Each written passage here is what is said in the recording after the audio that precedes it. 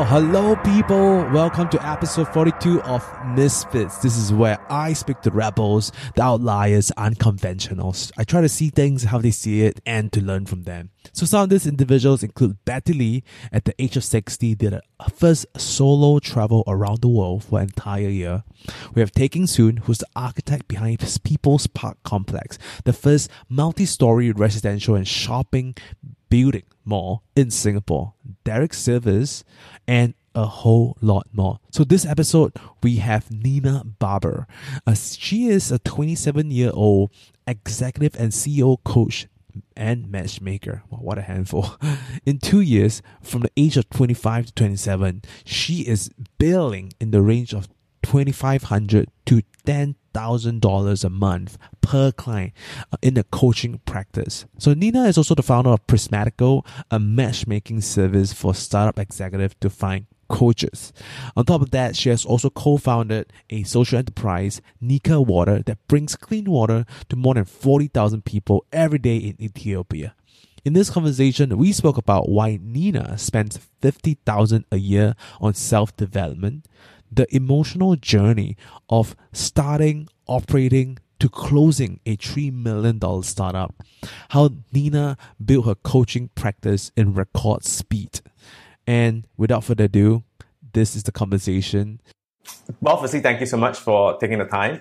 And as I do some learning about what you do, a couple of things that struck out to me. And it's not a couple of things, but the theme that struck out to me, which I'm curious to ask, is that when you go to sort of a social event and you got asked a question of, what do you do? Well, how do you answer that question these days? Yeah, that's a great question. And it's funny because that's a question that has fueled a lot of my own exploration over the years. I realized that I really struggled with that over time. So I've had a lot of different titles. I've had, business co-founder, spokesperson, entrepreneur, COO. I've had these various titles throughout my life.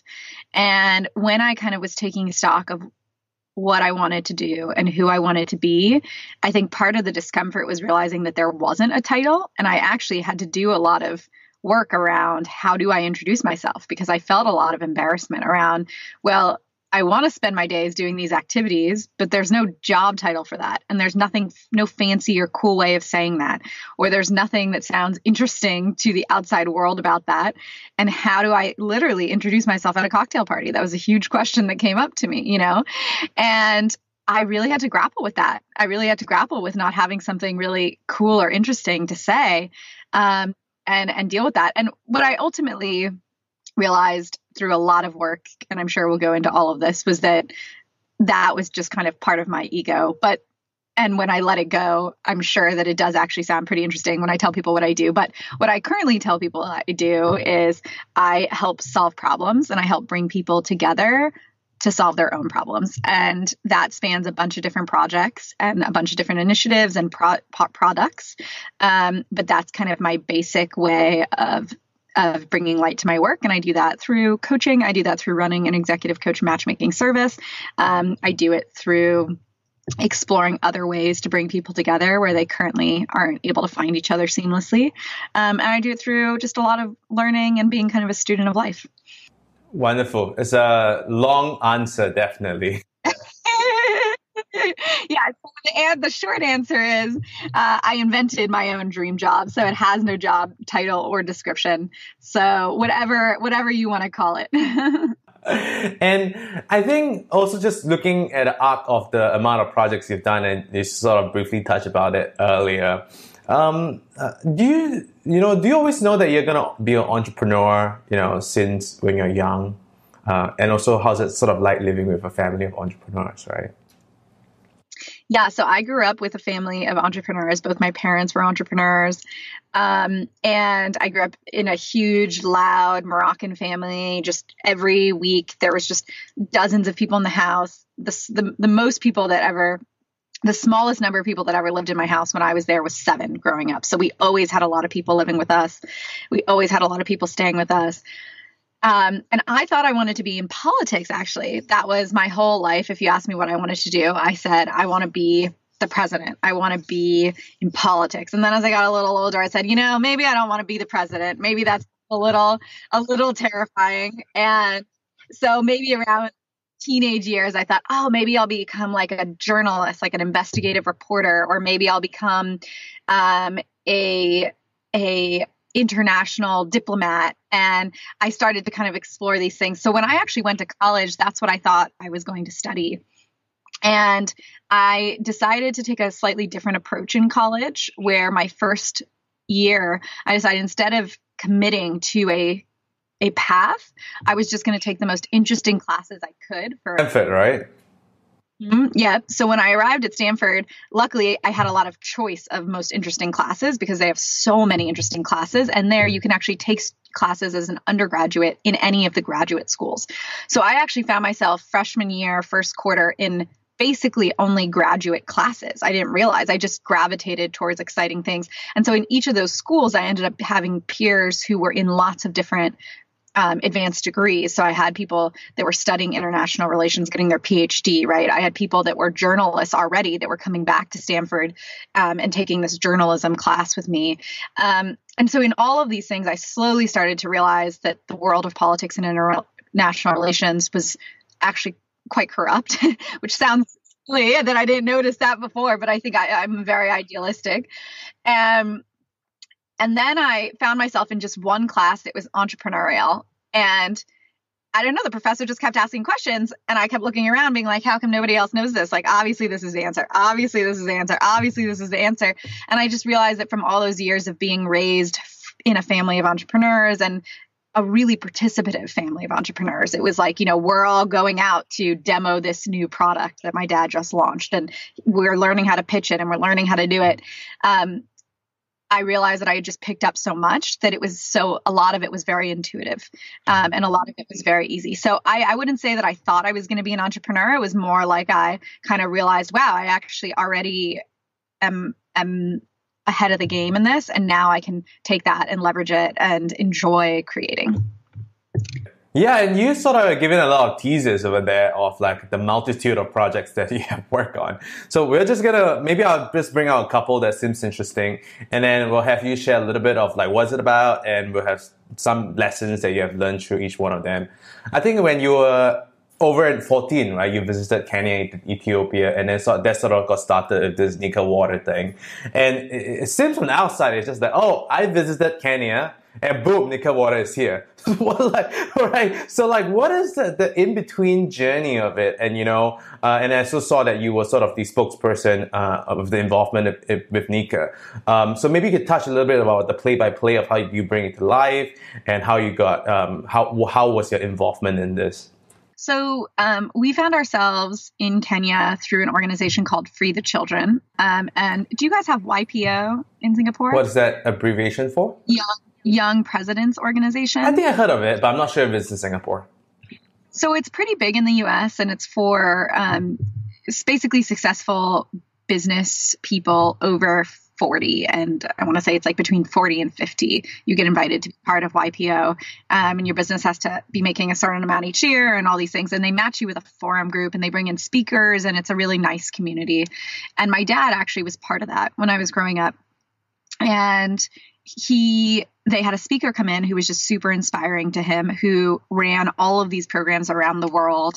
And they were taking a really interesting, holistic approach to solving poverty. And the organization was called Free the Children. Now today, they're called We Charities and Me to We.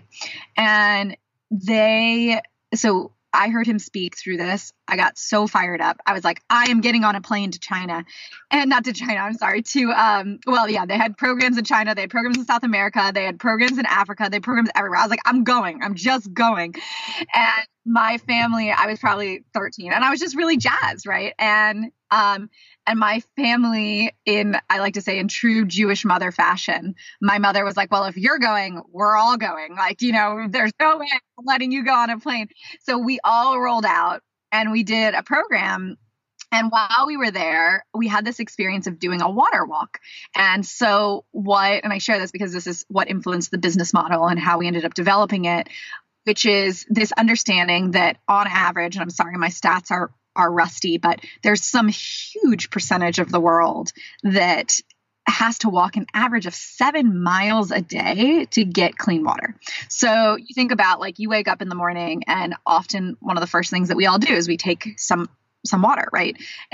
Or we walk to the sink and we use water. We go brush our teeth. We take a shower. Water is so integral to our developed world's perspective and day to day that we take it for granted. But for so many people, literally their entire day revolves around water. And what this organization found is, to stop systemic poverty, water was the key. Because what happens is, a family has a young girl and they need water, right? They need water to feed their family. They need water to do the dishes, to survive, to feed the animals, all these things. And because of that, they send their young girls on these water walks to go get gallons and gallons of water. And because it can be so far to the nearest water source, which, by the way, is often polluted, often carrying lots of issues, what happens is the girls don't go to school. And because they don't go to school, then they get married and have children younger. And then the cycle of poverty continues and there's no opportunity to break out of it.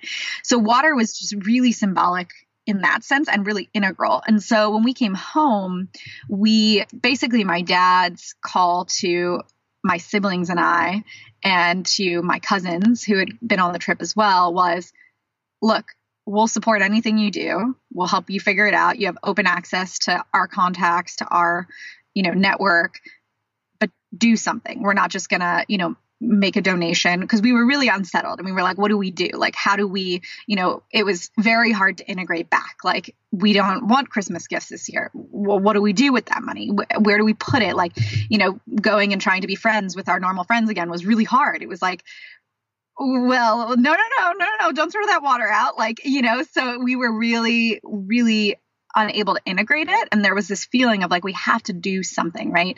And I think that that's very normal for a lot of people that go on experiences like this, where they're so exposed to something so different than their reality. And so we sat down, and water was really critical. So we said, well, maybe it should be something with water. That's something that really stuck out to us. And what could it be? And at that time, my dad had read a book called The End of Poverty by Jeffrey Sachs. And it talked about how social entrepreneurship could be the ticket, where you have sustainable businesses. So not a nonprofit approach, a sustainable business approach to this. And so we said, well, water is the core of this. We want the profits to go towards water. And we also want to have it be around water. So we picked water, which in retrospect was probably not the right thing to pick, because there's a lot of water bottles out there and a lot of people. I think it's part of the reason why the company doesn't exist today. But over its lifetime, we created the most eco-friendly water bottle on the planet.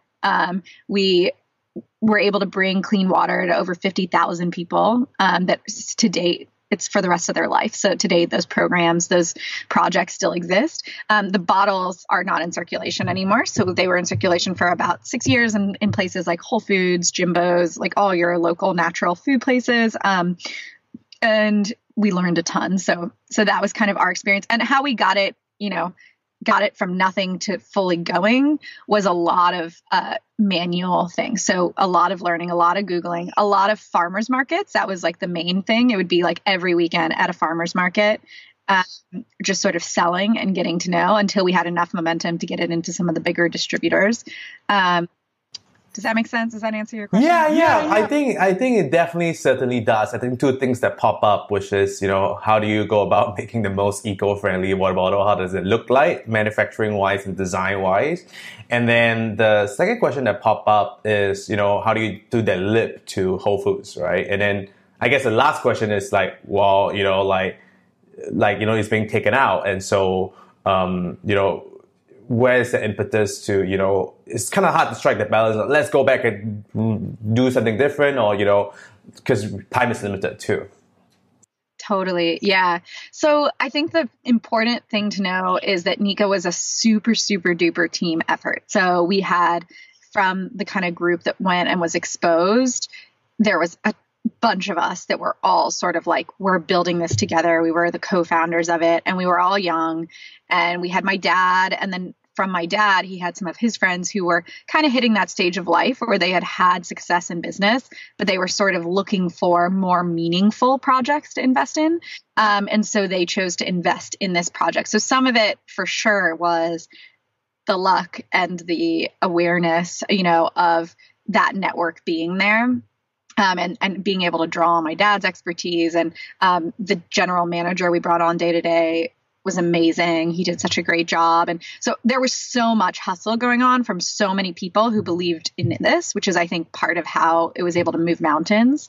But, at 13, I wasn't sitting there making really strong business decisions, I wouldn't say. So in terms of like kind of moving forward and looking forward, I think a lot of us realized, what the point of this, it served its purpose. Its purpose wasn't to be a $1 billion company. Maybe that would have been great and that would have been amazing, but its purpose was to deliver something more than we could have ever delivered just by pooling our Christmas money and donating it to this organization. And it really taught us all so much, everyone different things, but everyone such valuable assets. So I think that's part of the reason why we never went back and said, all right, let's bring it back to life. Let's like reinvigorate it. My mom dreams of that, so I'm not saying it's off the table. But we, so in terms of actually making the jump, so the eco-friendly bottle, a lot of this was, as my dad says, it's easy to connect the dots looking backwards, but much harder to do it looking forward. So at the time, we didn't say, oh, we're going to set out and be the most eco-friendly water bottle. We actually just made a water bottle and we made it really beautiful. And we went out there and we started trying to sell it. And we said, everything that we make after our costs are covered goes straight to these projects. And we thought it's a no-brainer. Why wouldn't you buy this water bottle? And what we found is nobody wanted to buy the water bottle. Very few people wanted to buy it. And we were really confused at these farmers markets. And we started to hear things like, well, I don't believe in plastic. I don't want BPA. I don't, believe in land. I don't want plastic to go into the landfill. And we would say, oh, but you can recycle it. And they'd be like, no, I'm like not. I'm a reusable water person. And what we found is a lot of the people that cared about our cause were also people that cared about the environment naturally. And so they were caring people. And so they didn't want to buy a plastic water bottle. So then we had to step up the game. So then we said, what would it really look like if we made people feel so good about their decision? And so what we ultimately ended up doing is the bottle itself was BPA free and made from recycled plastic. So it was already a recycled bottle, like fully recycled. And on top of that, anytime that we sold, well, a few things. We offset our carbon footprint entirely as a company through different projects around the world. So we were a carbon neutral company. We had no carbon footprint. And then we also found that there were certain states in the United States that actually had horrific recycling rates. It just like they couldn't afford to recycle and they had really terrible rates. And so what we did is we created basically a recycling program partnership with different schools in some of these states. So any single bottle sold of Nika, we would then buy back 2 bottles from one of these places and recycle them. So we would pay to have other bottles recycled. So when you were buying it, not only were you buying something that was made fully of recycled plastic, was carbon neutral, but also by buying this one, 2 more were being recycled in addition to you already probably recycling yours. So it was taking bottles out of landfill and putting them into recycling. So that's how we kind of approached it. And I think we were really proud of how it ended up being, but it definitely came from other people saying, this is what we want, and us making it that way. And then the Whole Foods leap, I'm trying to think how it exactly came into being. I know that we started at these farmers markets and we put in just a ton of hours there. And then from the farmers markets, we eventually had enough data of like, this is how much we sell. This is what people want. Here's kind of our presentation. And then we took that to the local cafes and stores and like little kind of boutique-y places and, spas, just local places that carry water. And we would say, here's our spiel. We're family run. We're right here. This is our eco-friendly deal. And then a lot of them would start letting us in. And then as we built up more and more like that, and we had more momentum and we had more mass orders, which could drive the price down, then we were eventually able to kind of through the various connections that had been built, those relationships, reach out to Whole Foods and get that relationship going. Oh my God, that's such a cool story. What have you learned about social entrepreneurship, through that endeavor? How has your thought on social entrepreneurship changed from when you started, and how is it like now?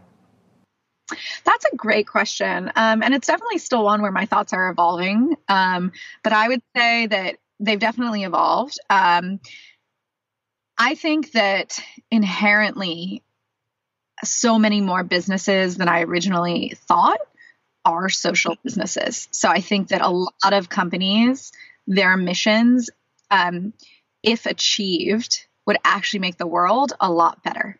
So I kind of ask myself, so within my own coaching practice now, I have a tenet where I only work with companies that are technically socially driven, which means in my mind that, again, if their mission gets achieved, does the world look better? Does the world feel better? Is the world tangibly better because they are doing this? And I think for some companies, the answer is, the world's better because there's a lot more net worth and there's a lot more people employed, and the bigger they get, the more people that have jobs. I think that's great. I think having a job is one of the best things that you can give someone, especially if it's a job where high integrity or high purpose or high satisfaction for the person. I think that there's also the added layer of, and in addition to that, does the world look better, right? So for example, I work with an education company, and in my mind, if they achieve their mission, so many more kids are going to love learning. So many more kids are going to be filled with joy and be lifelong learners. And so many more parents are going to feel comfortable and happy about where their kids are. And so many more teachers are going to feel proud and connected and respected for the work that they do, the hard work they do. So in my mind, that's a social enterprise, right? That makes the world better. And it's not because they're taking all their profits and giving it to money, right? They're giving it away. So I think how it's evolved is I view it less as this organization needs to take the money and give it away, and more, does achieving their mission inherently help the world in a really meaningful, powerful way? Does that make sense? Yeah, for sure. And do you think that, on that note, do you think that some business, when do you think is a good time to start a social entrepreneurship business? Right. And I think that the term is also very loosely defined. And, definitely is profit making. So make the world look better. But who's to say what is better and what is not better? So that's a very murky thing right there. Sure. Yeah, I think maybe that's a very ill-defined question. I'm going to get bad answers. But do you want to start it? Yeah. So it sounds like the question is, who should start a social enterprise, or when do you know if you should start a social enterprise? Is that right? So I would say, I think the first question is, should you be starting a business, period, right? And I think that that's a very important question that we'll get to in our NAMBA discussion, I'm sure. But I think the answer for a lot of people is, no, you probably shouldn't be starting a startup. Should you be starting a small business? Maybe, totally. But there are also some people where that's not going to be their happiest, right? That's not going to be the place where they thrive as well. So I think first is just figuring out, who are you and what do you want? And if the answer is you're someone who really is going to do great building something, or you're someone who, no matter how ungreat you're going to do, you just have to do it because this thing is calling you and pulling you and you just must, you can't eat, sleep, or breathe to do it. Then I think that we can all, in my mind, when we were in college, I was the co-founder of a group called SENSA, the Social Entrepreneurial Students Association. And we were trying to basically embed into the entrepreneurial fabric of Stanford's entrepreneurial spirit the idea that everything can be social entrepreneurship. And the team that I worked with were just all amazing guys that are still doing that. And I really believe in that philosophy of, anything that you create can have the fabric of social entrepreneurship within it, rather than it being a separate domain that only some people do. And you have to kind of decide, you prefer profits or do you not? I think the future vision of the world that's really exciting is anyone that starts a business asks themselves, how can I do this in a way that's high responsibility? And yes, some of those things are going to be subjective. Some of them are going to be, I might disagree that the best way to make the world better is this thing, and you might think that it is this thing. That's okay if we disagree. I'm not saying that we have to agree on it, but do you really feel like the thing that you're doing is improving? And that doesn't necessarily mean that it can't make a ton of money. In fact, I think it's better, right? If the more valuable an opportunity, often the more money it makes, right? And so in some cases, you're going to be able to align that perfectly. So one example that comes to mind, one of my really good friends works for the Rise Fund, which is the biggest social entrepreneurial investment fund. And just looking at the different projects that they've invested in, and some of them you wouldn't even think of necessarily as a social enterprise, but one that's super exciting, for example, is a company in Africa that is a eco-friendly travel company, and they do ecotourism, and they do these super luxurious, amazing safari retreats, and they train local staff, and they have this incredible experience. And you or I might pay, let's say tens of thousands of dollars to go on a trip, and we might think, wow, we're paying so much money, this is an expensive business, and it is, and they're making good money. And at the same time, they're doing amazing conservation. They're employing people locally, and the animals are now not being poached. They're being observed, being enjoyed, right? So to me, that's such a great example of a social enterprise where it's a beautiful business. It's an amazing business. And it also inherently is adding a lot of value to the world. Does that make sense? No, for sure, it does make sense. I think one of the thing that I wanted to I don't know if you have some idea on this, but because business is value extraction, right? If you can actually get money out of it, right? It doesn't mean that if you don't, you can make a lot of value for the world, but you might not make profits, because if you don't extract it, then it doesn't translate to profit. So I would also imagine that a good business are taxing very lean on the salary of the CEO, or the investor, taking money out of the picture. So I wonder if the social entrepreneurship align with the sort of the investor model, because investors are trying to 10x their returns versus you want to give it back more to the conservation project, say for example. Yeah, absolutely, and I think that's. There is a tension, and I think it's a healthy tension. I don't know. I think that right now a lot of this space is in an exploratory phase where investment into these types of companies is still being explored, right? Like, what does the return look like for these companies? I know a lot of the companies that do seek out investors make sure that their investors are aligned with their philosophies, right? So an investor might say, I still want amazing returns off this company, but also I understand where the CEO stands, and I understand their perspective, and I understand that. So I think investor alignment is super important. I also think that a lot of these types of things could be well suited to being a little more applicable to that kind of medium to small size business that can bootstrap their way there, instead of being, like the multi-billion-dollar startup. I think that there's a lot of small businesses that are started around the world all the time. And I think that if they can be done responsibly as well, a lot more people can be empowered to kind of create them in ways that feel good. And I think that it's important, no matter what, when you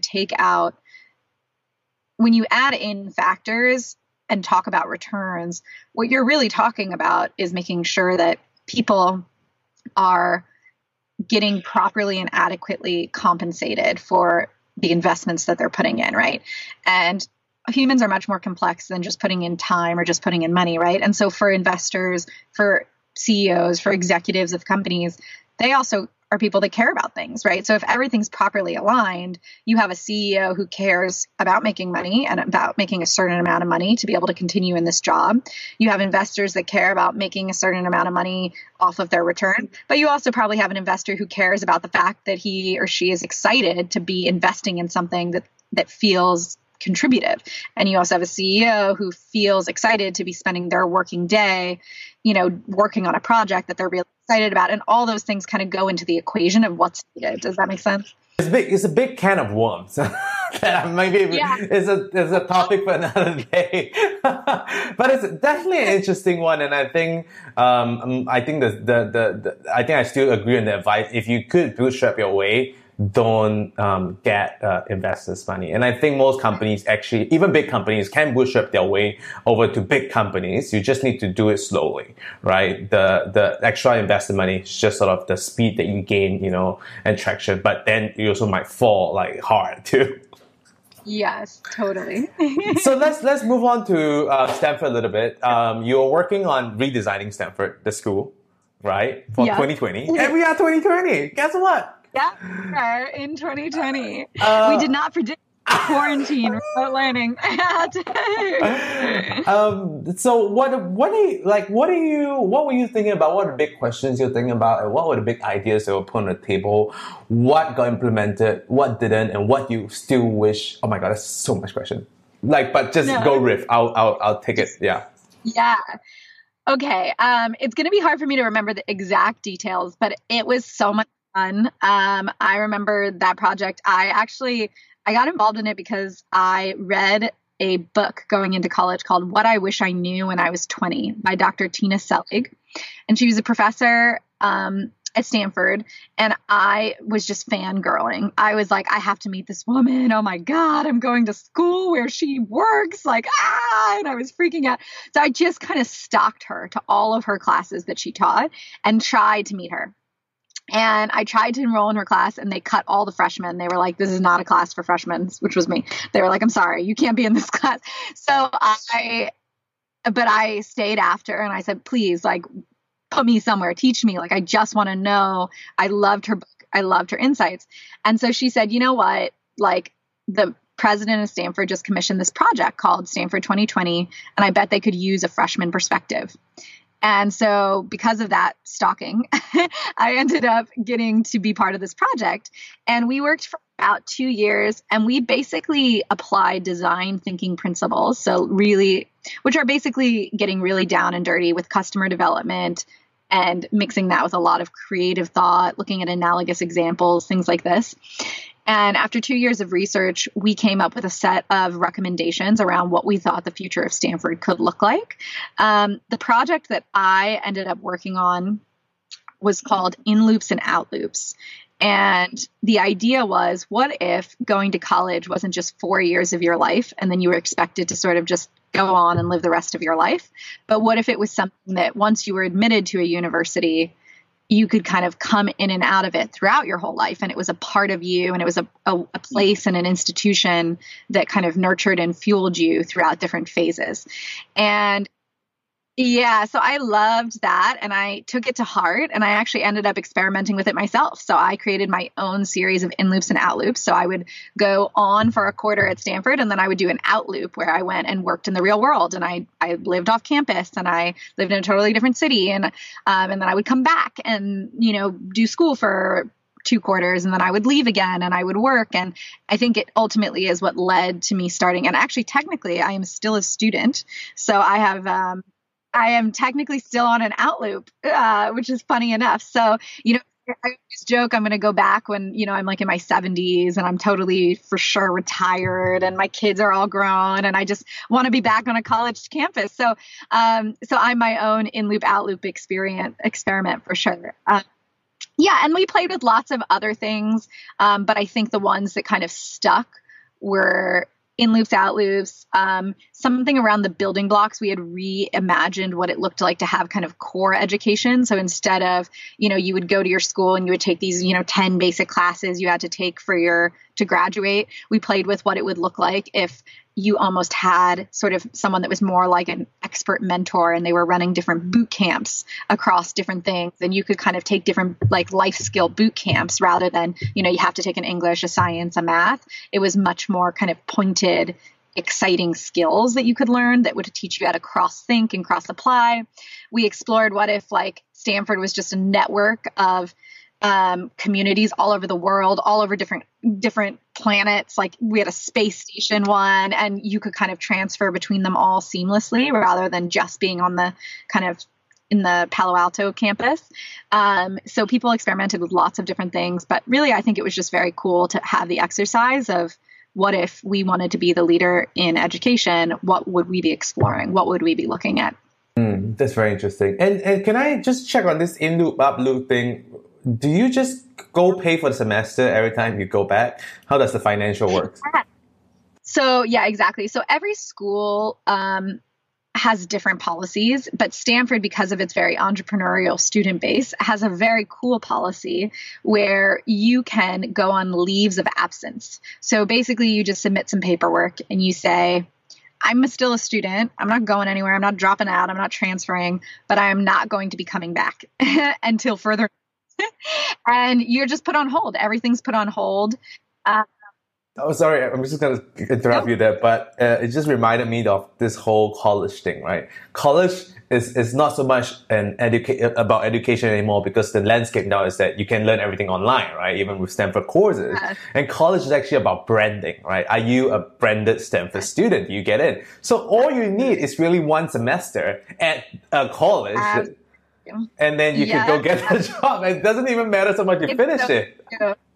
It's so true. Well, honestly, I'm very passionate about this because I done technically 3 years of schooling. So I did make it through, 3 years worth of Stanford, and I did not choose to, cram it all in and graduate early. Like I said, I chose to spend a bunch of time taking classes that were kind of irrelevant to a major and just really designing my own way around through what I thought was interesting and useful. But I like to joke whenever my dad brings up that I never finished. I like to joke, well, I just saved him a year's worth of tuition, so it's but I think that one of the big things that I feel is I've set out a rule that I will go back and finish and get my degree as soon as it's holding me back. But the reality is I said that probably 5 years ago, and there's just not a single instance in which it has at all held me back, because like you're saying, I can learn more efficiently than I would have in a 12-week course. I can learn so much faster, so much more efficiently through so many online resources now, self-curating. I have the brand, so I don't need to kind of go back and show. I've never been asked for my degree, right? Like, please show me the degree physically. And I have the network already, and I have the resources and tools there. So I really actually think that it's a much better path for a lot of people, and a much more cost-effective path if you're a self-starter, right? If you're not a self-starter, and also if you're obviously going into a very technical field where you need the expertise, like medicine, please go get your degree. Don't pretend to be a doctor, right? But I definitely think that there's a lot more room to play than people think there is when it comes to their secondary education. So let's move on to Nova Food. You co-founded with your friend Caroline Beckham when you were both in Super Juice, which is your dad's company. And so what was the big idea with how do you Nampa. Yeah, I know it's hard one. Nampa. Yeah, that was part of our downfall. We really did not pick a very well-branded name, did we? Yes. So, okay. So the story was. Let me put it also an interesting interjection, which is, was it hard to bring it up to your dad, where you need to pull up one of your, his right hand, or I don't know what is Caroline's involvement in Super as well. Absolutely. Yeah. So I'll give you the whole down and dirty story, the whole Nampa journey. So during one of my out loops, I got a phone call from my dad. And when I was headed off to college, my dad was coming off of my dad likes to say that, I don't want to say, of the 7 businesses he started, 2 were home runs, 3 were kind of first basers, and 3 were complete strikeouts. They were just failures. And that's over kind of 40 years of being an entrepreneur. And he was just coming off of 2 strikeouts in a row. So he had kids. I was the oldest. I was just heading off to college. It was tough, right? It was really tough. And he ended up joining on just to consult at first with this young guy who was making juice out of his house and selling it on a skateboard. And they were delicious. They had a 3-day shelf life. And my dad is like not a health freak at all. He's the farthest thing from a health freak you can imagine. And he was loving these healthy juices. And so he thought, maybe this guy's onto something. And so he basically joined on and ended up creating a product out of it, creating a business out of it, became one of the co-founders of this company, and then became the CEO. And so this all happened literally as I went off to college, and we had no idea that it was going to take off or what it was going to look like. And I would get these kind of occasional updates. Wow, we moved from the attic of this making the juice. Now we're in a warehouse. Oh my gosh, like Whole Foods wants it, Costco wants it. Like I was hearing all these things because it was such a great product. It was taking off, and juice was just starting to boom, right, as a market. And they were so yummy and so good. And my dad was a fantastic operator. So he was able to really take advantage of the whole opportunity very quickly. And finally called me at the end of my freshman year when I was thinking about what my next out loop would be, what my first out loop would be, and said, look, if you want to be in business, you need to come down here and you need to just be my shadow and you just need to learn because we're growing like crazy. They were named Forbes' third fastest growing company in the US that year. And he just said, like, just come learn. So I just came down and was his personal assistant for 3 months. And wait, that must be hard. Like I say, personal assistant. He wouldn't let me do anything, but he let me sit in on everything. Right? Oh, okay. He still won't let. He's still one of those people that won't, doesn't have a real personal assistant. Won't let anyone schedule, do his emails, anything.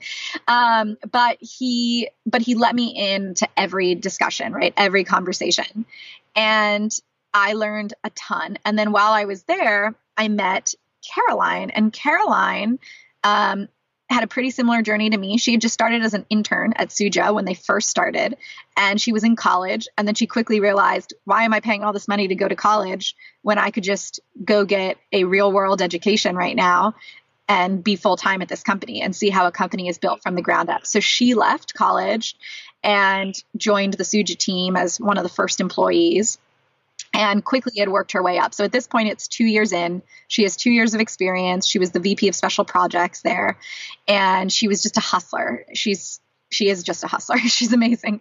And she's younger than me. Yeah, she's a year younger than me. And she's just amazing. She's a total hustler, super smart, super sharp. And when I got there, she was already thinking, my dad is and was a great mentor of hers. So she was very open with him about this, thinking about what her next move would be. And she had kind of started to get a little bored with the Suja stuff because it was starting to become a little bit more steady, a little more mainstream. And she kind of wanted back to early chaos.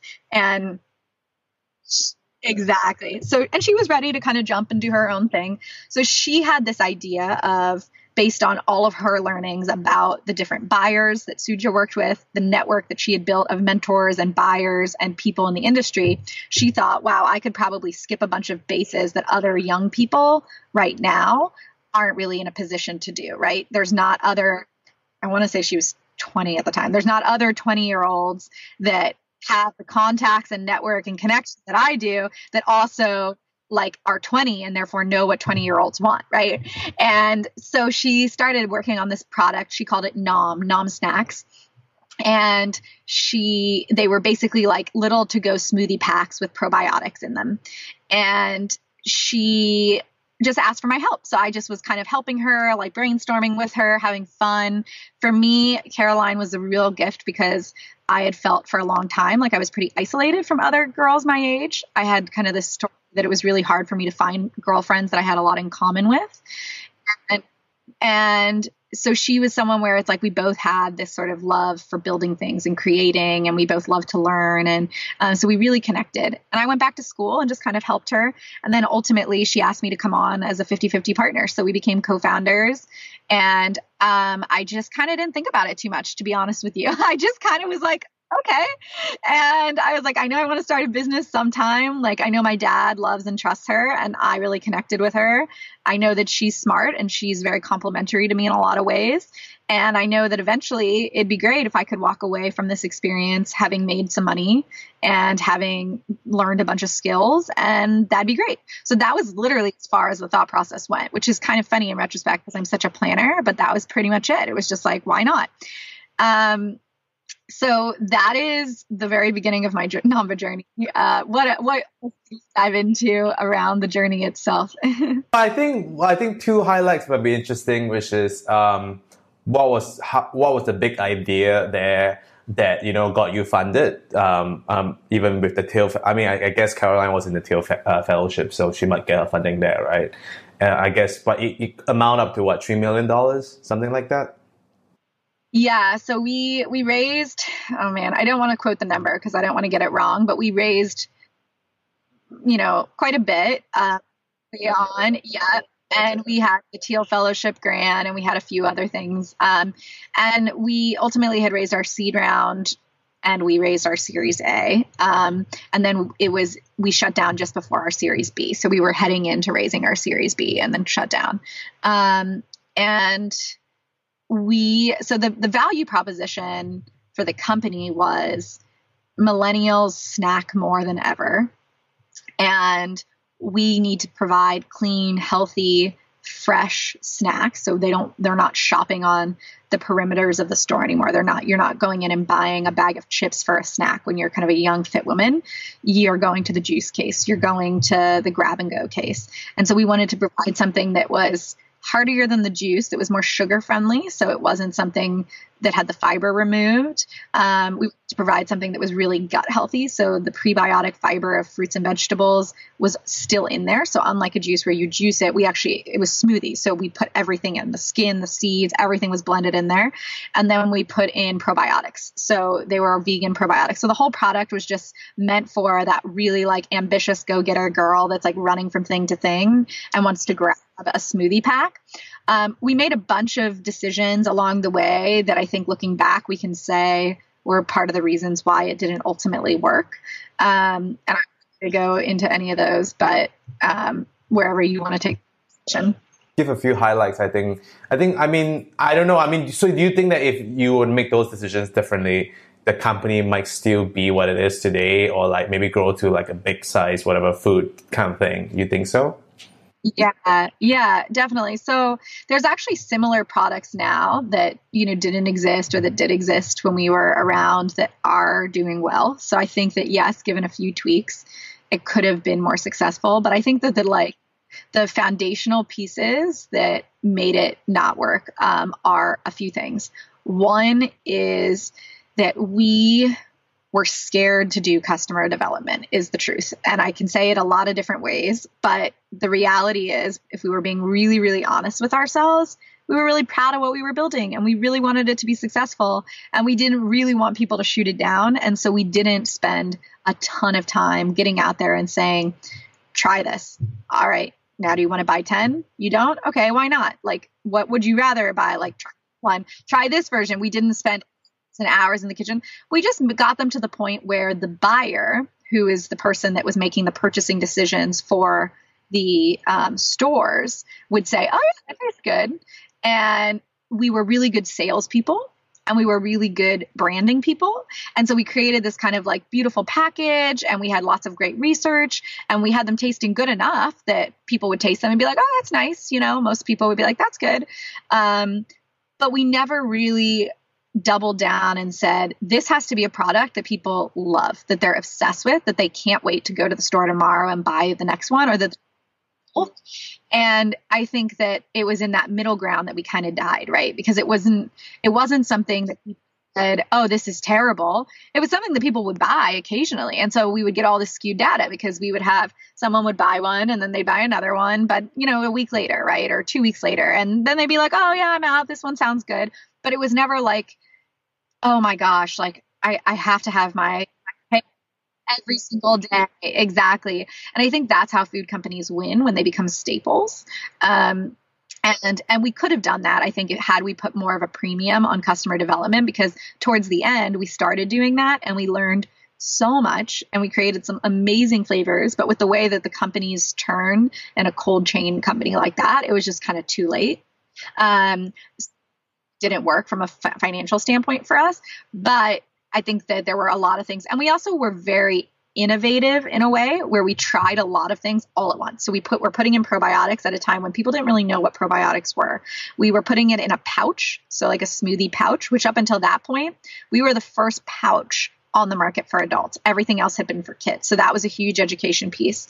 And then it was high pressure processed, which retains many more of the nutrients than if you pasteurize it, but it also means it has to be refrigerated. And most people were used to pouches being able to not be refrigerated because the baby food, those are pasteurized. So it was, hey, this has to be refrigerated. It has probiotics and it's in a pouch, but it's for adults, which were 3 all totally new things than just, oh, we're selling a smoothie to go, right? Does that make sense? Yeah. So the leap is a bit too high for a consumer, and the behavior it's not focus on the consumer, right? It's like, what is my lifestyle like, you know? Exactly. We were really focused on what we thought the buyers wanted. So a lot of the buyers would say things like probiotics are hot. Probiotics are the next thing. We'd be like, yeah, totally. They're hot. Throw in probiotics. And then the buyers that we were working with would say like, we don't like the way it feels coming out of a bottle to have a smoothie consistency coming out of a bottle. You kind of need a straw. And we were like, cool. Well, we can't really do like a Capri Sun pack. So what's the next best thing? And be like, oh, a pouch. Okay, we could do a pouch. But we didn't take the time to understand like, okay, well, how will this person react to pouch? We were just like, oh, some people won't like it, but most people will be fine. They'll learn to like it, right?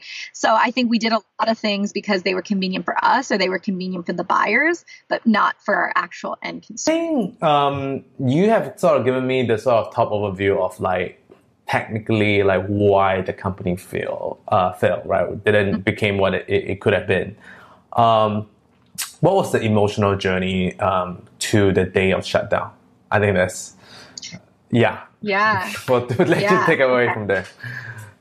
Ooh, big journey. I can feel part. And I would say, firstly, thank you for being so candid and with the interview. And I think I'm learning so much. And I sometimes go to some of the interviews where I ask questions where they were answering the questions they want to be answering instead of the questions that I'm asking. So I don't get as much out of it. But with you.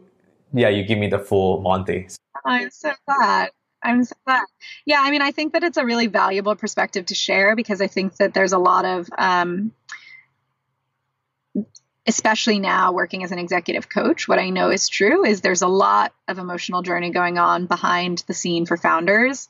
And there's not a lot of people they feel comfortable processing it with. And there's not a lot of role models they can look to and say, well, this person failed and survived, or this person succeeded, but they had a hell of a time, right? And so I think it's great for founders and entrepreneurs to talk about the highs and lows of their journeys and really understand what's normal for people. But at the time, I did not feel that what I was going through was normal. I had a lot of feelings, and I didn't know that a lot of people felt them, and I felt very isolated. And I think I'll give you kind of a quick snapshot that sort of lays the background for my feelings, which is about a year and a half into starting the company. For the first year and a half, I was just so happy. We were having fun. We were building. We had initial momentum. We raised our seed round, by the time we snapped our fingers at a really favorable valuation because the product was really, like I said, we were good salespeople and we built well to buyers, and we really benefited from the network that my dad opened up for us and that Caroline already had built from her work with him. And so what happened was pretty quickly, we had a bunch of buyers that said, when you're ready, when this product is here, we'll take it in, right? Buyers at local chains and some big ones as well.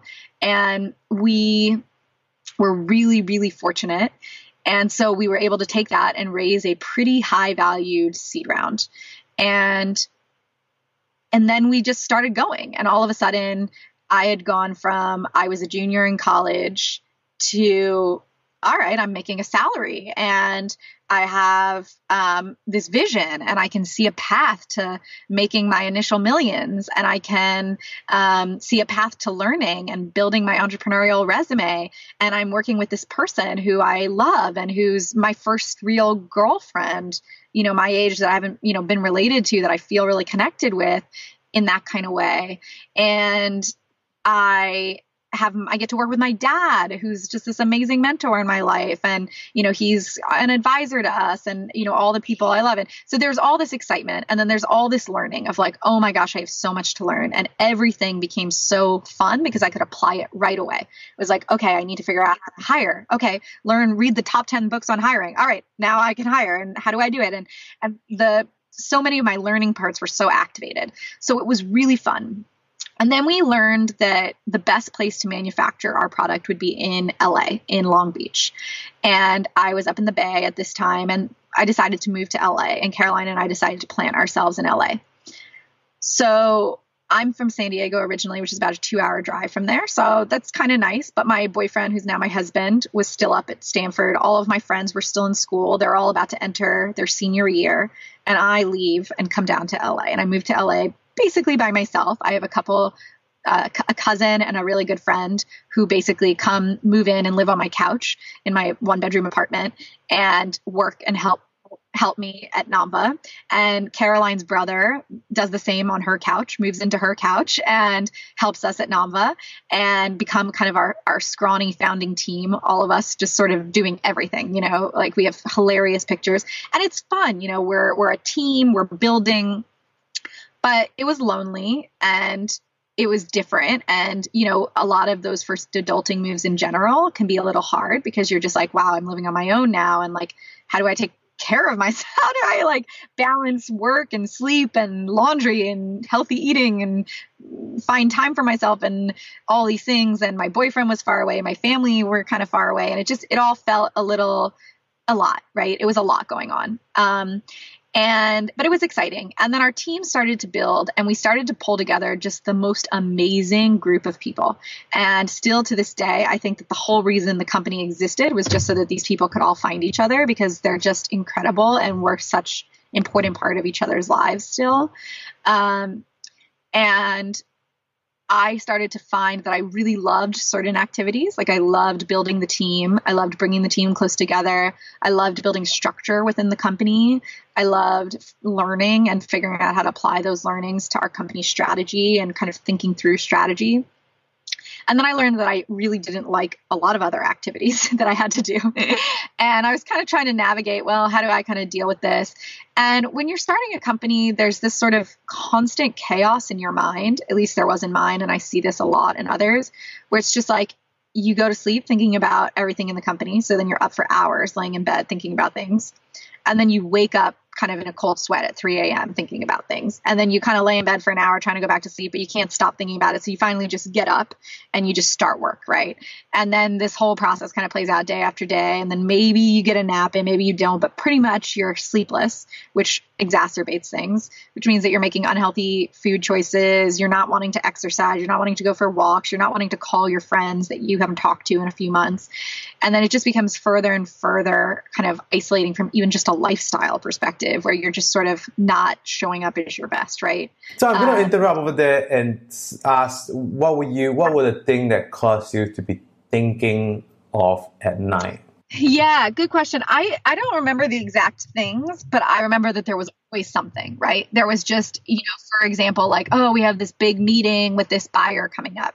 Like, are we prepared? Oh, like, what if we're not? Like, how are these numbers going to look? Or, there's just this kind of constant fear of like, we don't really know what we're doing. And so what are we missing, right? And I think that feeling constantly, the wanting to review what are we missing or how could I have handled that situation better? Exactly. It's the planner, right? The planner that says, I don't trust my future self to figure this out. Or what if I missed something? Or what if I handled that wrong? Right. And that's very common, right? And now that I know from the coaching perspective, and I tried lots of things during that time. I tried learning, to meditate. I tried learning to write things down. And I viewed it as a constant kind of personal improvement project. And nothing really helped that much. A lot of stuff distracted me. I discovered Tony Robbins and I would wake up and I would just listen to his tapes just on repeat when I was stressed in the morning. Right. And hours and hours, like I just walk around in a daze, like listening to them as I was working and sleepless and exhausted. And I gained a lot of weight during that time because I was really eating like crazy. And so I gained about 20 pounds too over the course of that year, which was a lot for me. And I just felt bad. I just felt bad about that. And then at the same time, I felt really good about a lot of things. Like I felt great about the team we were building. I felt good that like we were building a company. I felt good about those things, but I just couldn't reconcile how I could feel so good about certain things and so bad about other things. Does that resonate in any way? Yeah. And so what I ultimately ended up feeling, then it started, obviously a co-founder relationship is very, very challenging. It's First like being time founders. Oh my God. Yeah. Yes. Exactly. And I'm sure if I called Caroline up and got her on the phone, she would have all of her own things to say about her version of it and her experience on her side. And ultimately, like, I adore Caroline. Like, we have nothing but love and respect between us. But I think that if we were to like look back and just take a random pulse of interviews of each other throughout the process, there would have been many moments where we would have had a lot to say about one another, right? And I think that's very normal. It's just like the same way, you know, you can love a spouse or a partner, and sometimes you just get a pulse on them and you're just like, what am I doing with this person? Like, how am I married to them? And like, why would they do that? Why would they do that? Right. So there's a lot of those moments in a co-founder relationship too. And you have to have perspective. You have to have good communication. And I'm so grateful for that relationship because it was the first relationship in my life that taught me truly how to communicate. And it taught me that it was important to express your feelings and clear things and to have regular, frequent communication structures to do those things. And we learned, and Caroline was super receptive, and we always grew together. And that was super important. But I would say, but because the backlog of problems and the clearing of it is just not fast enough to catch up. Do you feel? Yes, exactly. And I think, you know, my husband always jokes that my pain tolerance is really high. So it's like, oh, but the joke is that it's not actually high. It's fake high. So, you know, for example, you might annoy me. This isn't true anymore, but you could have, in this example, Caroline would do things that would annoy me, or frustrate me or upset me. And I'd be like, you know what? No, that's petty. I shouldn't feel bad about that, or I shouldn't need this thing or whatever. And I would push it away. And I was thinking I was pushing it away, but I wasn't. It was just building up, and it was building up, until eventually she would do one thing that wasn't that bad, and it would, right? And so what I learned was I needed to be able to express much more frequently, much more openly, much more directly what was going to work for me and what wasn't, and what I needed and what I didn't. And she needed to do the same. And that built a really strong relationship. But until I realized that that was possible, and until I realized that that was going to be okay and safe and good, just completely in my own world, I was terrified of it. And I was angry about it. And I was scared. And like, I had all these feelings building up, right? And again, I don't think that had anything to do with Caroline specifically. I think it was just, I had not yet learned that I could actually express anger. I hadn't owned that was an emotion that I could own, or that I could express frustration. That was just not my nature. And so I never really had anyone. I mean, I never went through that phase with my parents. I never really went through that phase with my siblings or my partner. Like, we just didn't hit each other's buttons that way. And so that relationship taught me a lot. But until it was able to come up and like we built those structures, and as I was learning still, even once it happened, then as I learned, okay, it's safe. Like, she's okay with me being mad. She's okay with me being scared. Like, I'm safe in that. Until I really got it, which took a long time, there was still always way more buildup than I wanted, which still resulted in more frustration and things like this. So she was one of my greatest teachers in that way. And I really appreciate that about her. And I would say that around a year and a half in, that started happening. And then I would say around 2 years into the journey, with that as the backdrop, I started to think more about like, what did I really want for my career? And I think I started to sober up to the fact that this company wasn't going to be a 2 years and I'll walk away with $10 million to start the rest of my career kind of experience. Like, I had somehow in my head calculated that it would be, because things very easy to calculate that way on a spreadsheet when you're first starting. And I started to realize, wow, like, if we're going to have an outcome like that, it's going to take probably 10 years. And maybe that'll be the outcome. Maybe it won't. You know, there's a lot of reasons why it could or couldn't be. And I think that sober fact threw me into what I call my quarter life crisis. And that was a really, really rough period for me, because I started to think, wow, I'm happy that I'm making something that's healthy. But like, I had come off of, remember Nika, where literally every bottle we sold pretty much saved a life, right? To some extent. And in some cases, very directly saved lives. So then I was kind of like, and now here I am selling a smoothie to a mom that drinks $200 worth of green juice every day and that like we'll survive if the smoothie doesn't exist.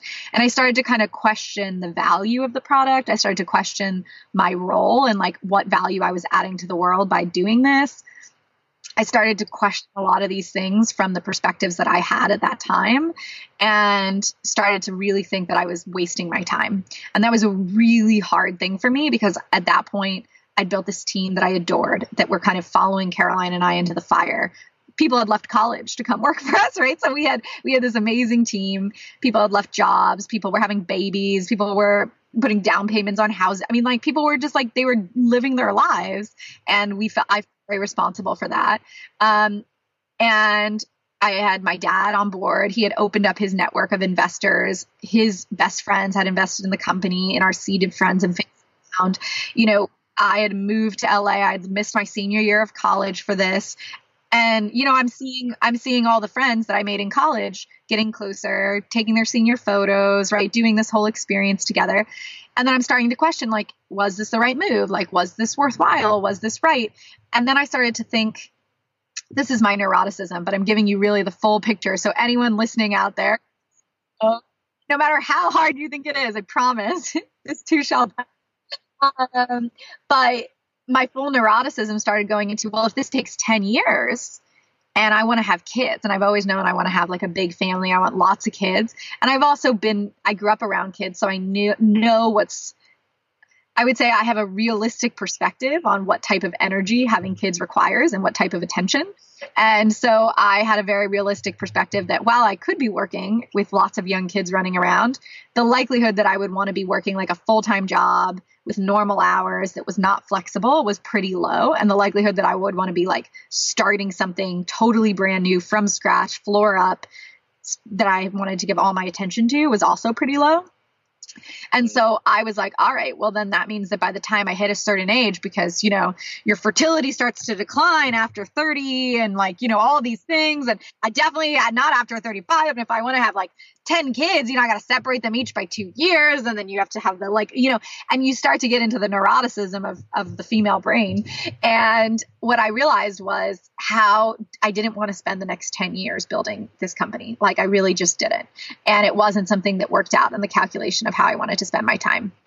So I decided this in my head, but then I did not decide that I actually wanted to do any of the hard things that were required to leave the company. And so what that led to was about a year of me being in a state where parts of me really wanted to go, but parts of me were in a state of indecision around it and didn't want to do any of the hard things. And so I was just in constant pain. And I really believe from that experience that they say that pain is inevitable, right? Sometimes you're going to have things that make you feel sad or happy or excited or scared or angry. Those can come and go. Pain can come and go, but suffering is when you are stuck in your pain. And I was really suffering because I was so stuck in, I want to go, but I'm not actually willing to do the things that would help me go. And my poor husband and my brother were like my support system because I didn't feel like I could talk to Caroline about this. I didn't feel like I could talk to my team, not because they weren't open, but because I didn't want to create that level of doubt. I felt guilty. I felt ungrateful. I didn't feel like I could talk to my parents about it because I didn't want them to feel like I was just squandering this opportunity. So for about a year, I just vented every single night to my poor brother and my poor husband and just told them, I'm so unhappy. I'm so upset. And both of them at some point were like, Nina, just stop, like, get out. Don't, like, why are you doing this? Why are you making yourself sick? Either figure it out or get out. You know, everybody will survive, you know, do it in a high integrity way. But it sounded so hard in that moment that I couldn't even conceive of doing it. And actually what ended up happening was on the emotional journey, I finally, and again, I wouldn't trade this period for the world because I learned so much about myself. I tried so many different tools and methodologies that ultimately led me to being the person I am. But ultimately what happened is finally I decided, okay, I'm going to do this. And I put together a whole exit plan and it was going into our Series B. I said, you know what, I'm going to give the next 6 months going into the Series B. I'm going to be super, super involved. I'm going to give my all to making this company successful. And I'm going to tell Caroline that I would like to leave, and I'm going to build into, I'm going to build into the Series B that I'm not going to bring in any of those relationships. Caroline's going to bring them in. I'm going to help her, but from the outside, rather than being sort of the kind of co-founding pair, she's going to be the center of the show, and I'll get to just support her. And then when we get that money in, I will hire and train and recruit a replacement for myself that will be even better for the company than I would be. And it went well. Caroline was super understanding, super caring, like super nice about it. We set this whole plan up. And then the company couldn't raise our Series B, which was somewhat of a weird fluke, because we were actually doing pretty well and we were a pretty hot company in the market. And just due to basically our numbers and our timing, it didn't work out for, tied to the reasons that we talked about earlier. So I never ended up having to have those conversations with our investors. I did have the conversation with my dad. It was very hard. It was very painful, not because he was at all judgmental, but just because I felt really guilty. How does I felt the really conversation look like with your dad? Well, the reality, the raw, true reality of how it looks like with my dad is me calling him and crying like I'm like a 10-year-old girl. I'm sorry, and of course him being like, all right, calm down. Like, let's meet him. Let's talk in person. Like, it's going to be okay. Like, whatever, it's fine. And, they definitely did have more of the mindset of, look, you did this thing, you made these commitments, you should hang in there. And that was their mindset. And I totally respect and appreciate that. But also their mindset was, and that said, we love you and we care about you and you need to do the thing that's right for you.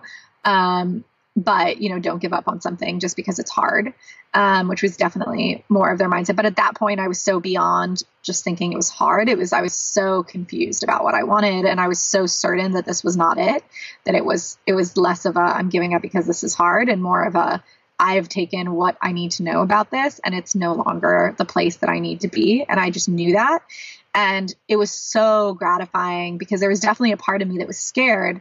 What if I'm falling into the grass is greener trap? What if I just think that this is the challenge? The problem is that I'm here working a job I don't like at a company that I'm not that passionate about. And what if I leave here and I get the perfect job and I do the perfect thing and then I'm still unhappy? What if it's me that's unhappy? And it was really gratifying. It was a really scary question. And especially with what I felt like I was putting on the line, what I was leaving behind. It was so gratifying to realize that, no, I was actually in this specific situation. Like, immediately, it was like a weight was lifted off my shoulders. And then immediately when my new sort of career started, it was just like, this is night and day compared to how I used to feel. So I think that there were certain factors that I just had learned about myself that needed to be true here.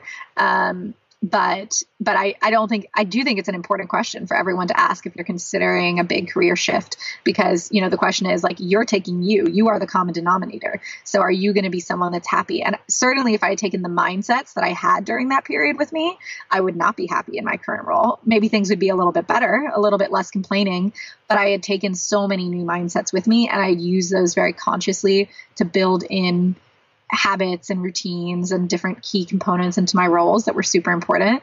And I think it's really important to kind of think about what you're bringing with you and what's really going to be different.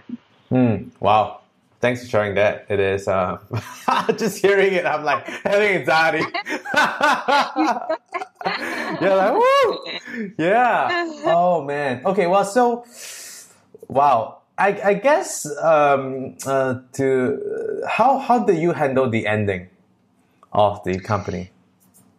Yeah, so I can't remember exactly what our steps were, but I realized, so my husband has been a fantastic mentor to me in my life. He is a very, very smart person and he's very well-read and successful in his own right. And he is often like 10 steps ahead of me when it comes to business learnings.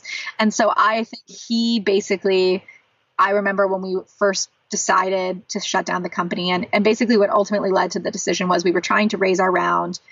The market at that time wasn't doing great and our numbers were coming back where our new products weren't being reflected yet in our numbers that were really important when we were raising in a CPG company. And it was basically like we were telling companies, take a bet on us. We haven't done that great, but take a bet that this new round is going to be great. And it just was too big of a bet for the market at that time. And so we did have a couple options on the table from some investors who were very caring, who said, look, we will do this, but because we had raised our previous rounds at such high valuations, it would have basically wiped both Caroline and I out and our incentive equity pools out. And so we would have been signing on to keep the company going, but without really any incentive in it for us. And so the investor said, think deeply about it. Don't just take it, because we don't want you to do it if you guys don't want to do it. And I was for sure out. So at that point, Caroline knew that wasn't good. I was happy to support whatever decision she wanted, as long as she knew that I wasn't going to continue at that point either way. And so I think given that context, she felt like she also had an opportunity to kind of take some of those learnings and start over and start with a new clean cap table, new clean team set up, new learnings, everything, which she did. And she's doing a terrific job with her new company as well. And so at that point, we knew this was going to happen. Chris, my husband, sat down and basically wrote us a little bit of a guide from his learnings on here's what I've seen. Here are the people I've heard talked about. And he reached into his network. And then we actually asked some of our investors as well, who do you know who has shut down their company and who's done it well? And then I got on the phone and I interviewed a few founders who had shut down their companies and asked them, what do you wish you'd done? What do you think was really helpful? What wasn't? And from that, we kind of created this list of things that we needed to do and how we wanted to handle it. And really our goal was just to handle it with as much grace as we could for everyone involved, right? For the team, for the investors, for the client, for the customers. And I would say we did a pretty good job. I think we could have done better, but I think we tried and we were really emotional and we didn't take the time to really process our emotions. But ultimately, the thing that I most cared about was making sure that our teammates were left in a good place. And so we spent a lot of time trying to help them figure out their next steps and kind of working on their goal setting. So that was kind of what that process looked like for us. How do you reconcile that piece with taking money from your friends and family and telling them this is going to fail? This is not happening. Oh yeah, it sucked. It still sucks to think about, right? In fact, actually an interesting side note of the journey is I recently, maybe 2 months ago when the quarantine first started, I sent an email to about 5 of our investors that were Namba investors who I hadn't talked to since the company shut down almost 3 to 4 years ago. And I'll tell you, the content of the email was personalized to each of them, but it was essentially I'm so sorry. I haven't talked to you because the reality is I had all this embarrassment and fear and vulnerability swirling around. And I just didn't know how to show up and build our relationship off the backside of that. And all of them responded, and all of them had some variation of hear you, but you don't need to feel that way one bit because we were investing in you. You were a friend, you were a friend of a friend, you were a family member, you were someone we cared about, you were something we were excited about. Of course, we wanted the financial success, but that's not why we did it. We did it because we wanted to invest in you, or we wanted to invest in Caroline. And I think that's important to remember, because even now I think about it and it's of course, if I were to invest in someone in an amount that felt reasonable to me, I'm choosing that amount. I'm choosing what feels reasonable. And I would never make an investment that I didn't feel good about, even if I knew it was going to be lost, right? So nobody was being duped in. Nobody was asking to put their life savings in. These are people who do invest or who really believed in what we were doing and really wanted to put it in. It wasn't like we were asking them, right? The hardest one was my amazing cousin put some of his savings in because he works at Suja and he is incredible, such a smart guy, and he loved Caroline and me, and he wanted to be part of it. And that was the hardest one for me because he's not a formal institutional investor who is, doing that. But for him, it was exciting because he is someone that now has lots of, entrepreneurial experience. He's worked with lots of companies, and it was part of it for him. So even then, I think it's keeping in mind that they know what they're doing. Nobody was doing it because we asked to mortgage their house to put in, but then it's also just owning those vulnerabilities. It's also owning like, you know what, this sucks. I really wish. And for me, the thing that gets me excited is knowing like when my cousin goes to start his company, I can invest in that now, you know, and I can be part of that for him. And knowing that any of these people, you know, when their kids are having challenges, I can be on the phone as a coach and help them in that way and just kind of be there for them in ways. I'd like to move on to sort of the healing process. I mean, it seems like you're still healing after 3 years like now, right? Because you just sent out the email. But I think, I don't know how should we tackle the healing process of, you know, reconciling that piece, the shift in the story, and, you know, what do you do in the process of finding yourself, I guess. I don't know if that's an appropriate word to use. So why don't I just start and then you can just jump in and cut me off and tell me like, oh, maybe dig into this or let's talk about this. So I would say that looking back now and having seen so many other people at those same ages, so like early 20s, I noticed that a lot of people go through very similar things to what I was going through, whether they started a company that failed or didn't, whether they joined a new job, whether they just left college, whether they go to college. I think at any point in time, someone hits a point where they have to really question, who am I? How do I want to be in the world? How do I want to be as an adult? How do I want to contribute? How do I want to make money? How do I want to live my life? What do I care about? What do I not? What should my relationships look like? Where should I live? You start to kind of like process all these questions. And I think that it's convenient to say that I was thinking about these things because the company failed. But the reality is, I think these were things that a lot of people think about at that stage of life, and that the company failing really pushed me into thinking about in a really timely way. Exactly. And in an emotional way, like it brought up maybe some extra emotions that wouldn't have been there, but that were layered on. But it was still like a relatively normal process, I think. I think the best way, excuse me, I think the best way to think about that time for me is, I heard this quote from Tony Robbins a long time ago, which is, if I rub your arm, it won't hurt, right? If you just kind of go like this over your arm. But if I rub your arm and you have gashes all across your arm, you're going to scream, right? Like it's going to be so painful if you have open gashes. And his analogy was that we are all walking around with these open gashes that like are very unique to us, but that we just don't even realize, right? So for example, I might have a gash around someone, you know, calling me short. That's not a real one for me, but like I am short. So, you know, maybe I'm someone that I'm like really self-conscious about being short. So you might be like, oh, you're so short, you're so fun size. And it might be like a fun compliment or non-consequential thing to you in your mind, but you saying that to me might be a gash. And so all of a sudden I'm like, oh my God, I'm short. He's right. I'm never going to amount to anything, right? Like, you know, all have these things.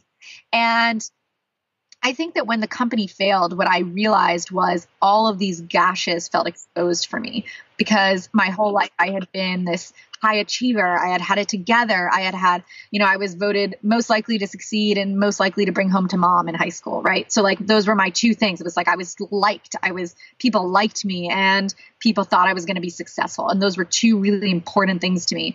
And now here I am being put in a situation where all these people who I really care about, I perceive that they don't like me because I've just lost them all this money, or I've lost them their jobs, or I've lost them, you know, success in some way. Even if that wasn't true, right? Even if they did like me still just fine, I perceived that they didn't. And here I am saying the things that I previously used to measure success, like financial earnings, financial outcomes, creativity, and building things that are successful, these are now dead.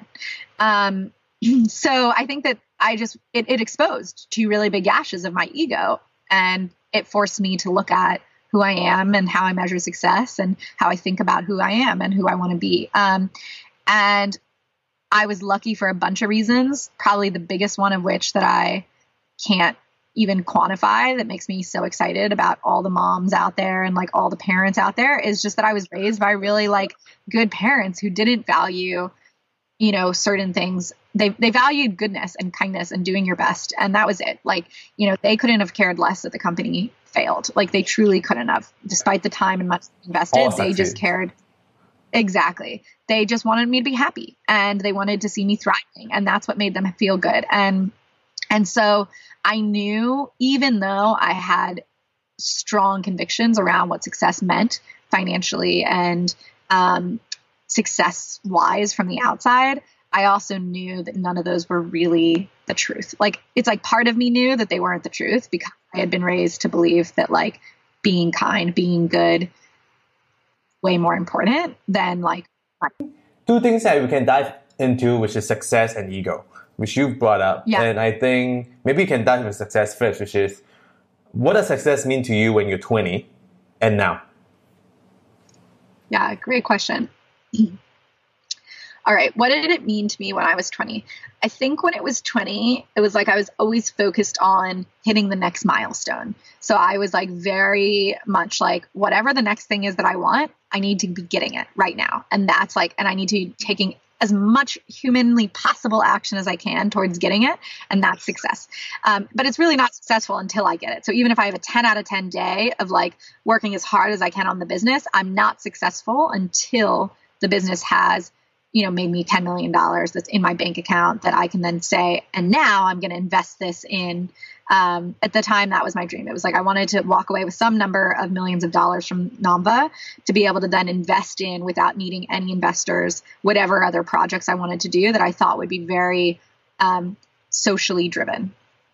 And now, what do I think is success? Now I think success is being the most joyful person I know and helping others see that and nurturing them if they want that. And then creating things that I'm proud of, you know, just creating. And sometimes that creation is very unproductive looking, you know, it's me just sitting there and, you know, having a really in-depth conversation, you know, with you, right, for 2 hours. And that might not feel productive in some ways, but in other ways it's creative, right? It's very creative.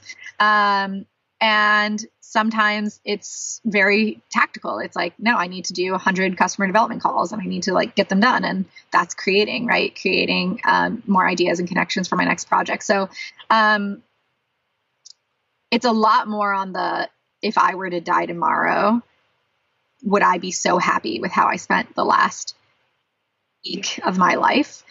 I want to be able to feel that way at any time, even if I'm still working hard, even if I'm still pursuing. And I think that was a really hard balance for me to find, right? It was a really hard balance for me to be like, well, how do I have goals and how do I move forward with my goals and how do I care about things if I'm also at the same time feeling good right now? Because if I feel good right now, then where's my motivation coming from? Like, why am I gonna do hard things? Why am I gonna do this bad thing? Like, I need to I was always so driven by lack, right? I was driven by fear, driven by lack.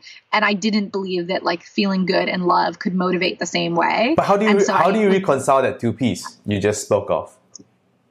Yes. Okay.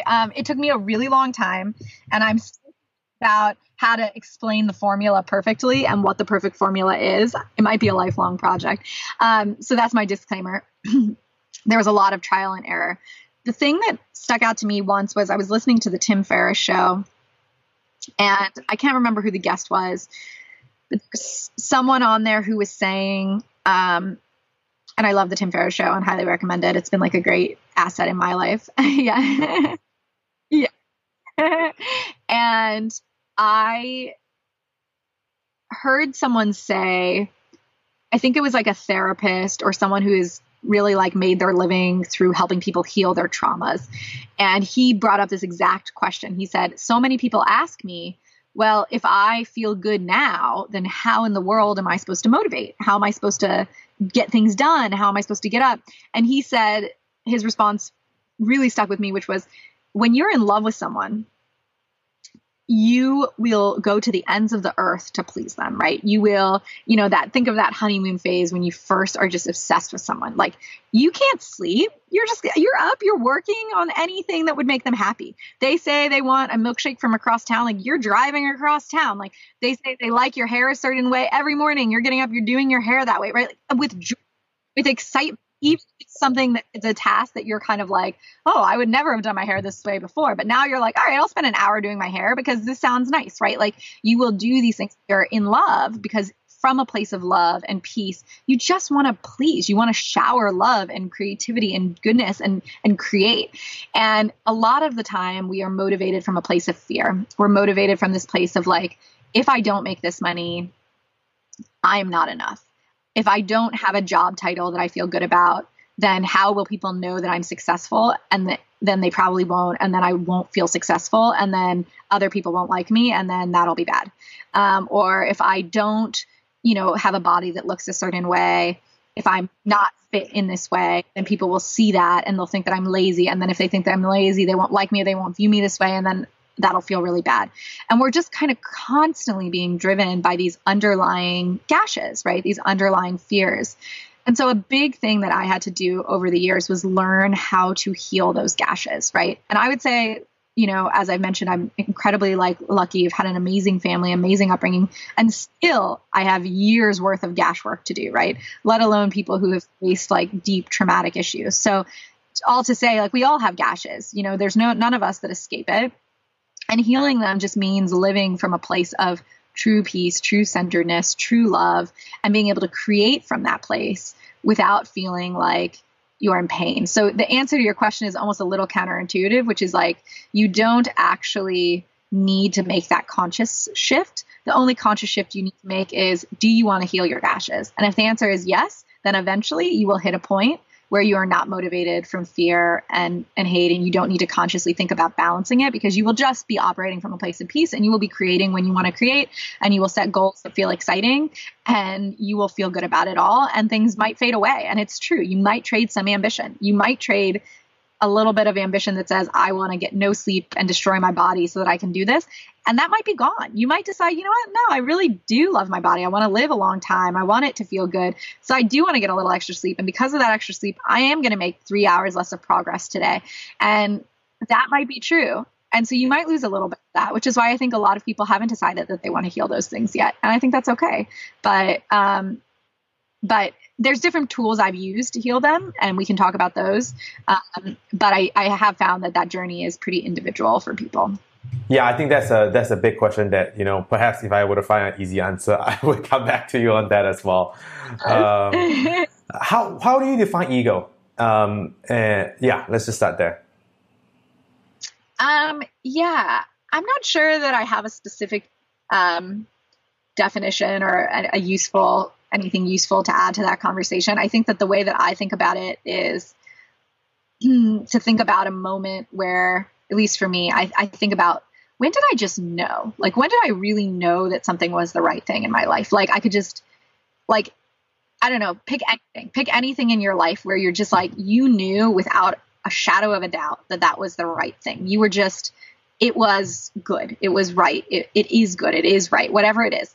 And not because you have some strongly held conviction around it, but just like you felt it. You felt like everything, this is the right thing. Like, I'm going to help this person, or this is the right thing. Like, I feel this way. Like, I care about this person. Like, I care about this thing. Like, it's the right thing. And I think, to me, ego is about all of our different parts that make up Brian, that make up Nina, right? Like, every different part of us has its own sense of wanting to protect us, and its own sense of wanting to like get certain things and have certain things.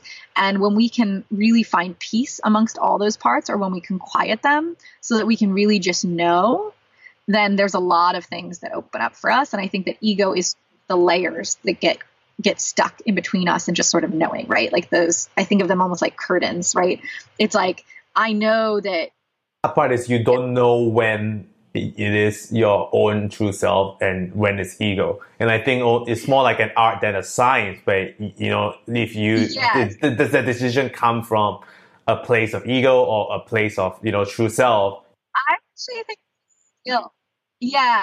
I actually think it's a skill, because I think I felt the same way for a long time. When I first started on my personal development journey, I discovered something called, well, I say first started. I mean, obviously we've all been developing since we were young, but when I first started putting a lot of conscious time and energy into learning different methodologies, I learned about internal family systems.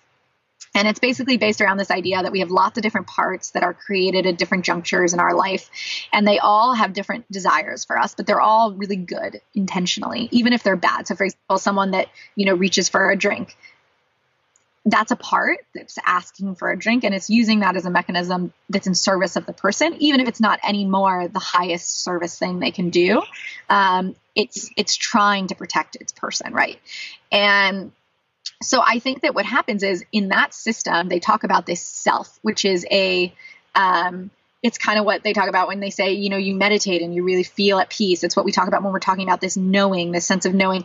And it's this kind of peaceful, loving, being present entity that is us. And when I first started using this methodology, I thought to myself, I don't know what self is. And I said to my therapist, I kind of get it, but like, I'm sort of in my parts, exactly kind of what you're saying, right? Like, how do you really tell if it's a part versus that? And she just kept saying, you just got to strengthen yourself. The more that you strengthen it, the more that you listen, the more that you will learn. And now I can very clearly tell you who is and who isn't, right? Like, when am I in self? When am I not? But it took time. It took time of listening and practicing and understanding. So I think it's more of a skill of just learning to hear and notice your other parts, notice what is a part and what isn't, and how do you tell the difference and how do you feel the difference? And eventually it becomes very intuitive to the point where it's not even a conscious process anymore. I think the key word even is feeling. It's not actually the self. Because it's kind of like, do you want to feel like you're motivated by fear, or do you want to feel like you're motivated by stillness or calm or peace, right? And make decisions through that, how you want to feel. And sure, if you want to be motivated by fear, go right ahead, right? No one's stopping you there. Yeah, absolutely. Well, and I mean, that's a good point, because there are some ways that you can ask yourself if you're not sure that you're in self.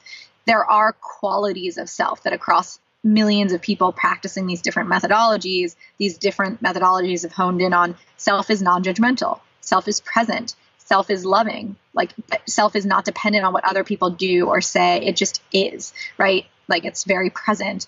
It's just a way of being. Self is not optimistic. It's not pessimistic. It just is.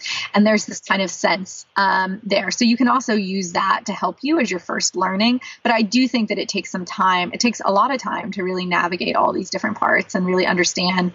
I love parts work personally because it just makes sense to me. It's like we have all these kids running around amok making chaos, and how basically if you're someone who it ever resonates with you to say, wow, this part of me came out in that conversation and I really didn't like it. Or like, it's interesting. Like, I normally don't like this thing, but I found myself like talking about it as if I liked it. Right. Or I responded to my friend or my partner or my parent in such a mean way, and I don't know where that came from. Right.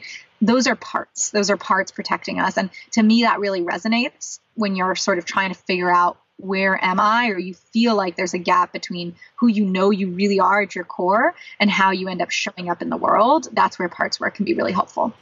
So you spend like $50,000 a year at some point on self-development. Well, amount of yeah. I like to think that I like to learn, but like your spending just like makes me look like a dwarf. So, well, why is it worth it to spend that amount to you, and how you're spending it? Let's see. I would say that a couple things have probably informed why we spend so much money on personal development.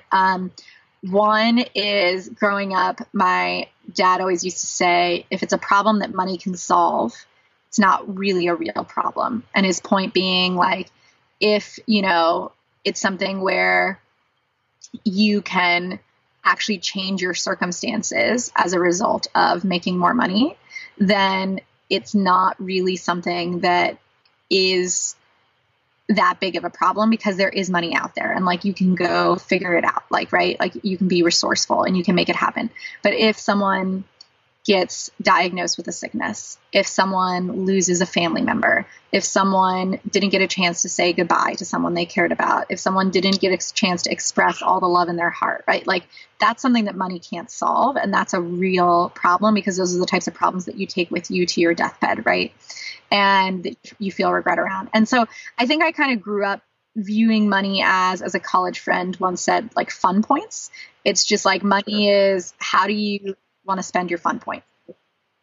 how do you want to buy things, right? And I totally understand that I have a perspective that is informed by luck, but I've seen my parents make a lot of money and lose a lot of money and give away a lot of money. And, so, my childhood has been filled with lots of experiences of money being in various positions throughout my childhood with my dad as an entrepreneur. So it's by no means been taken for granted. My mom came from extreme poverty. And we were raised with all these values. So to me, money is very much like, it's fun points, right? It comes, it goes. And when you have it, what are you going to do with it that's interesting and great?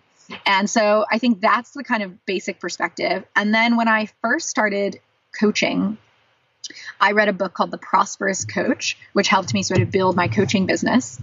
And the book said, if you are a coach who does not invest an uncomfortable amount of money in your own coach, you have no business. And I thought that was so brilliant, because his point was, how in the world are you going to get on a sales call and say to someone, yep, give me a lot of money to coach you because coaching has value and coaching makes your life better and it'll make your business explode and all these things, if you don't think a coach will do the same thing for you? And so from that, I decided, all right, great. I am not yet making money as a coach, but I have some savings. So I'm going to take some of my savings and start investing it in a coach. And it was very scary, right? Because I was like, this is super uncomfortable. These are my savings. I'm not yet making money. But again, my belief was coaches help you create more. They don't take away. They should be returning more on whatever you're investing in them. And of course, when you start doing it and then it starts to become true, you're like, wow, well, now I got to invest even more, because it really is. It's like I input an investment into a coach of time and money, and then they output even more investment into my life of peace and money and happiness. And so the Fun Point transaction just makes total sense once you get into it and you get hooked. Now, why didn't I choose to do the $100 courses or things like that are available that maybe were a little more, that were a little cheaper? Ultimately, I think that cost effective is kind of the question for me, right? Like, is something really cost effective? And if the answer is yes, I would do it. So cost effective is, if I invest this in, is the ROI I'm going to get out that much still really great, right? Is it a 5, 10x ROI? So there were some things where it was like, yeah, it totally makes sense for me to do this, $50 copywriting course, because I'm probably going to make more money from being a good copywriter on my website from that. Does it make sense for me to hire a copywriter at, 50x that price? Is it going to actually give me 50x the return? Probably not, right? I'm actually a pretty good writer. And if I take a copywriting course, that's it. So I can save all that money and get that. So that's kind of how I think about investments into things. And when it comes to personal development, what I just found was having one-on-one support, having someone to sit there and push me and challenge me, just was taking me so much deeper than the courses were or would, because I am such a self-starter. So I'd already read all the books. I had already done all the exercises. I had already done all these things. And I'm still sitting there going, and now what? And now I'm just inundated with information. Where do I go from here? So the one-on-one, exactly. So to me, the one-on-one was more cost effective, because it was about moving me out of what I had been doing into a new level of development. And then over time, again, it compounds. You find new methodologies and you're like, well, I can't live without that now. I want that every day, right? So, and then you kind of keep going, and it evolves, right? And, it ebbs and flows too at different stages of life. But once you realize the power of healing gashes, basically what I do now with my coaches is I have this running list just in Apple Notes, and it's just a running list of gashes I notice. So for example, one that I worked on this morning is, I noticed that when I think about the future, I have a part of me that comes up that says, don't think about this, because, what if the world is really different than you think about? And then that'll be really hard. So I just wrote that down. And then today in my coaching session, I did a session on it, right? So some of the time now it's about thinking about the future, or, I might run into a friend who's having trouble in their marriage, and it's something that's completely non-existent in my world, but it might bring up a fear for me of, well, what if that happened in my marriage? That would be scary. And then I can bring that to the coaching session and say, part of me is scared of this thing happening, right? Or I have I use for work calls, right? Like I have a scary work call coming up. I'm really nervous about this proposal. I'm really nervous about this thing. Or I'm not showing at my best there. And then I can just bring that up to the coach. So really I view coaching now much more as gash healing and having outside accountability to point out other gashes that I'm not yet noticing than anything. And I just don't know of another way to do that unless I were to do it on my own, in which case I just wouldn't end up doing it. And so it's better, it's worth the investment to pay for it. Does that make sense? Yeah, got it. Wow, we're running on time. How do you meet Matt Mochary, which is why we got on the call in the first place? Yeah. What's his superpower over there? Oh my gosh, he has so many superpowers.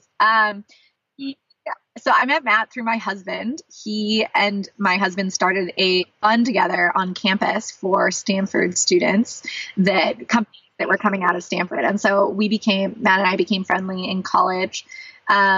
I got to know his family and him, and he's just been a fantastic friend, really, and mentor. And when I first started to get into coaching, I did a lot of coaching, a lot of free coaching, a lot of very discounted coaching, a lot of learning. And I could write a whole nother novel on how to start a coaching business. And at that point, Matt was starting to gain a lot of success in his coaching. And when I started to get good enough, he started to kind of let me coach him a little bit just to kind of get a feel for me as a coach. And then when he felt like he trusted me, then he started to refer people to me. And then it just sort of kind of created this beautiful partnership. And I would say Matt's superpower is making everyone he interacts with feel better for interacting with him. So, even as something as simple as, I talked to him on the phone on Monday. I get off the phone. I want to go tell my husband that I just got off the phone with Matt and how I'm just glowing. I feel good, right? You just feel good when you're around him. And if you're a business person, it works the other way as well, where you just feel like you're better because you're around him. He sat you down and he asked you questions that nobody else has asked you, that nobody else was direct with, right? And so in answering them, you feel like you're a better person for having had him ask those questions. You feel like you're a better leader for having had him bring up these topics. Feel like his tools have made you a better human and a better leader. So I think that's his superpower, is he really makes people feel like they are better off every single interaction with him. And I would say he's someone that really does strive to live his best life. Like he's prioritized that for a long time. And I think because you can feel it when you're around him, you're just like, wow, this is someone, I want whatever he's having, right? Like I'll take that too. And it feels good, Super cool. I want to talk a little bit about, you shared a little bit about your evolution of your, you coaching. And I don't know if you even have time to talk about your coaching practice, which is kind of like the point of it all. Because you talk about a lot of practice round, should we do that in another session? I don't know. We could do. Well, I can go a few minutes over as well, so we can try. I'll try to do a high level of your last couple of questions. Sure. Okay, so maybe let's start with you talk about Matt and you talk about practice round, and then you talk about now you being such a prolific coach, right? And Matt recommending you. What was that journey look like, and if someone were to do 80-20 of that journey, how does it look like too, right? Yeah. So I'll give you the granular, the high level granular, which is a little contradictory. So what I did when I'll skip how I decided I wanted to be a coach, but that was kind of part of the process. But let's assume that you're someone that has decided that you want to go into coaching or consulting of some kind. I think that this definitely applies. What I did was took all my learnings from NAMVA, which a lot of very smart people had been telling me from the start, and I actually implemented them this time. And the real core of it was do the hard things first. Do the hard things. Just do the hard things. Skip the fun things. Skip the easy things. Do the hard things. And just do them with joy and excitement and just do them. And it'll be done. And so what I basically did was like, well, what is the hard thing? The hard thing is not, can I build a pretty website? The hard thing is not, can I learn how to coach someone? And will I read the books? And will I do the courses? And will they all be successful? I knew that I could do those things. I knew that I love to learn. I knew that I love to build beautiful brands. I knew that I love all those things. So I did the opposite. what was the hardest thing for me? The hardest thing for me was learning how to get clients, learning how to do sales, learning how to figure out how to present my value, learning how to understand what people's problems were. So the first about 6 months of the journey probably looked like me doing I would wake up and I would do about an hour a day. So this was with me for full time, being like, I've already made the jump. I'm living off my savings. I'm going full time into this realm. It was me getting up and doing whatever I needed to do to get grounded. So I was like focusing a lot on myself, like my own practices. I'd spend probably an hour in the morning meditating, praying, moving, whatever I needed to do. And I was playing with that. And it was a lot of like figuring out like why I was motivated to do this. Like, I want to be of service to others. I want to, like, it would be a gift to be able to make my career off of being of service to others, right? That was very much the place it was coming from. And every morning I was like honing that back in, like, just put me wherever you need me. Like, I want to go be of service to others. And then it would be about 3 hours of cold emails. It sucked. It really sucked. I would be on hunter.io and I would just sit there and I would take the list.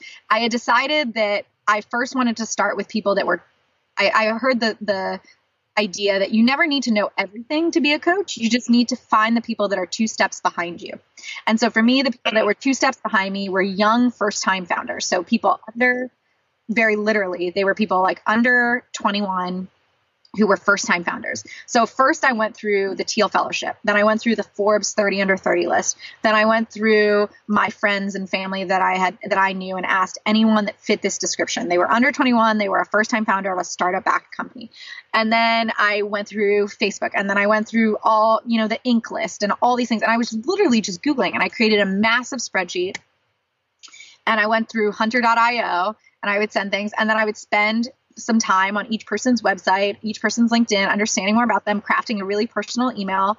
And it was just basically like, it was a successful day if I spent 3 hours doing these cold outreaches. And then I would do that in the morning, and then I would break. And sometimes I would have a session scheduled from this. And basically what I was offering in those cold emails was a free first session. You would get one free session. You're going to walk away with resolve. I'm not going to try to upsell you. I'm not going to try to get you on contract. Let me offer you a free session to work on your biggest problem. No obligation to continue on. That was my pitch. And I then would spend the afternoons learning and working on myself. So the Gash work that we were talking about, I would read a book and I would apply it to myself. I would read a book and I would apply it to my NAMVA experiences. So I would say, all right, well, what if this tool had existed? What if I had learned that? Or how could I apply this? And I was my guinea pig and I was rigorous about it, right? And then over time, I started to get more and more of these free sessions scheduled. And then after each free session, I would sit down and I would say, and I would ask for feedback at the end, right? I would ask for a like and a wish, like what was really helpful and what wasn't. And I would ask, do you want to continue on or do you want to refer me to anyone? And most of the time the answer was no, right? And so I would try to understand like, where had I not added enough value? And then I started to realize eventually like, okay, these things are good. These things are not good. These things I'm really good at and these things I'm really bad at. And then I basically took the things that I wasn't adding a lot of value in or the areas where I wasn't great at, and I figured out how I could get good at them. And then I took the areas where I was adding a lot of value and said, how can I become the world's best at this thing? And then it helped me. And then eventually after 6 months of this, the cold reaches and the free calls, I kind of understood this is where I add the most value. This is my value proposition. And then it was so easy to build my website. Up until this point, I had no website. I have no email address, like besides my just normal Gmail. I have invested $0 in marketing, nothing, right? And I don't have a business, anything. And then at this point, I can now say, here's what I do. Here's the value I offer. Here's the programming I offer. And then I presented that to people and they were like, cool, great. And I started to sign people on at rates. And then I looked at my rates and then my husband said, you're going to double your rates. And then I said, no way, I'm not going to double my rates. That makes me want to throw up. And he's like, you're going to double your rates. And then I doubled my rates. And then with every client, I tried to raise my rates based on the value they said I was adding. So for the next client. So if this client said yes to this proposal, in my head, I said, okay, they said yes. So even though I think that's high, they're saying that this value is still valuable. I did ROI check-ins with them. And if the answer was they're clearly getting that value and they think that that's worth it, then I would raise the rates for the next client, which helped me build my business really, really quickly to a price point that a lot of people wait a really long time to hit, because I was doing it much more outcome based. And it was also holding me super accountable, because it was like, we're not just getting on the phone for an hour. Like, we are working towards this outcome that is critical for your business. It's worth $1 million for your business. And I'm obviously going to be compensated when we hit it. But this is what we're here to do. We're not just here to just talk on the phone for an hour. So that kept me really focused and really growing. And then eventually everything, word of mouth, referrals, people, asking around became helpful. And then obviously Matt was super kind to refer people to me as well. So that helped a ton. And then, but all of that also prepared me to be on a call with Matt where he was having a problem, and I was able to just coach him through the problem, and then him to be like, wow, this was great. Like, you're a great coach. Now I want to refer people to you. Right. So a lot of it was all training, even though I didn't always know I was training for something big. Right. Same thing with certain investors who now refer people to us. And that ultimately led to my current business, which is from that overflow of clients. I started to try to find other people like Matt had done to me, where I could really help them unlock their businesses by referring people to them. And what I found was it's really, really hard to tell who's a great coach and who's not. And that's really challenging. And so that's why I had heard throughout my time coaching, I had heard rumblings of, thank God I found you, because I interviewed all these coaches, or I tried it and I had this terrible experience working with a coach, and it was really hard. And I'd heard these things, but it had never really clicked for me until I realized, wow, like, I had tried to look for a coach at Namba and hadn't been successful. And that would have really helped with the challenges that I talked to you about here. And then all these clients are having these issues. And now I'm trying to find coaches for my incoming referrals, and it's so hard to find. So this is a real challenge. And so my husband, again, in his awesomeness, said, well, why don't you turn this into a business? Why don't you start a matchmaking business for this? That brings together so many things you love. And I was kind of like, no, like, I like the idea, but like, no, I'm a coach now. I don't do that. I'm not an entrepreneur. I don't want to start a business, right? And then slowly I started to realize I could do it in ways that were actually really exciting, and that like brought the things I loved about Namba and let the things that I didn't love behind. And so then that started that business, which is now thriving, wonderful business, called Executive Coach Matchmaking, which is the majority of my team's time now. How do you vet coach when you are onboarding them? Or I guess that's two questions, but how do you vet? Let's just start there first. Yeah. So I have ways that I recommend people do it if they're not using our matchmaking service. And basically that's you build a scorecard and you treat it as if you're recruiting a team member. And you do reference checks and you put them through interview processes and do essentially like sample sessions, even if you have to pay them for that. The way that we do it in our network is for someone to be considered a pre-vetted coach, which coaches apply to be pre-vetted coaches because it's just faster. If they're already a pre-vetted coach, then it's much quicker for us to know. But we will go out and find you the perfect coach. So for example, if you wanted an executive coach with us, we would, the process looks like we do a clarity call with you. And that clarity call is 30 minutes where we would ask you every question we've figured out is important to know about your goals, your needs, your strategy, your budget, your team, your culture, your desires, everything like that, to build this profile of who you are and what you need in a coach. It's anonymous, but it's essentially us building your scorecard so that we can figure out who the best fit is. I have that question in your website, so I'll link that. We have a bunch of questions like that. And then, obviously our matchmaker is also there live to dive in with you of like, okay, well, if you have multiple co-founders and you all want to work with this, like we can go through the pros and cons of working with the same coach versus different, right? So we're consulting you at the same time on like what we've seen work, what we haven't based on your questions, and your goals. And we'll also tell you at the end of it, sometimes we get to the end of that call and we say, you know what, we actually don't think a coach makes sense for you at this stage, but here's how it might make sense in the future. Or we actually think a life coach is going to be more cost effective for you. So here we can refer you out to this life coach agency or matching agency, right? Or we think at this point, really, you should just read Matt's book, for example, and then come back to 6 months, right?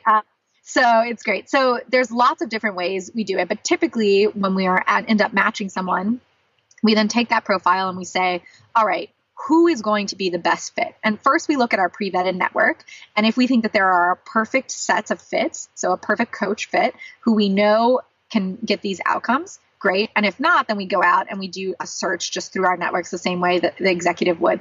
And typically what the search entails and what the pre-vetted coaches entail is we reach out to this person and we ask for references first and foremost. And we have a team member who all they do is reference checks. So that is the level of seriousness which we take it, because to us, previous outcomes are the only thing that we know that can justify whether a coach is worth a certain investment for certain outcomes, right? So if you build a great team culture and that is worth $10,000 a month for you, we only know if a coach is capable of building that if they have a track record of building that.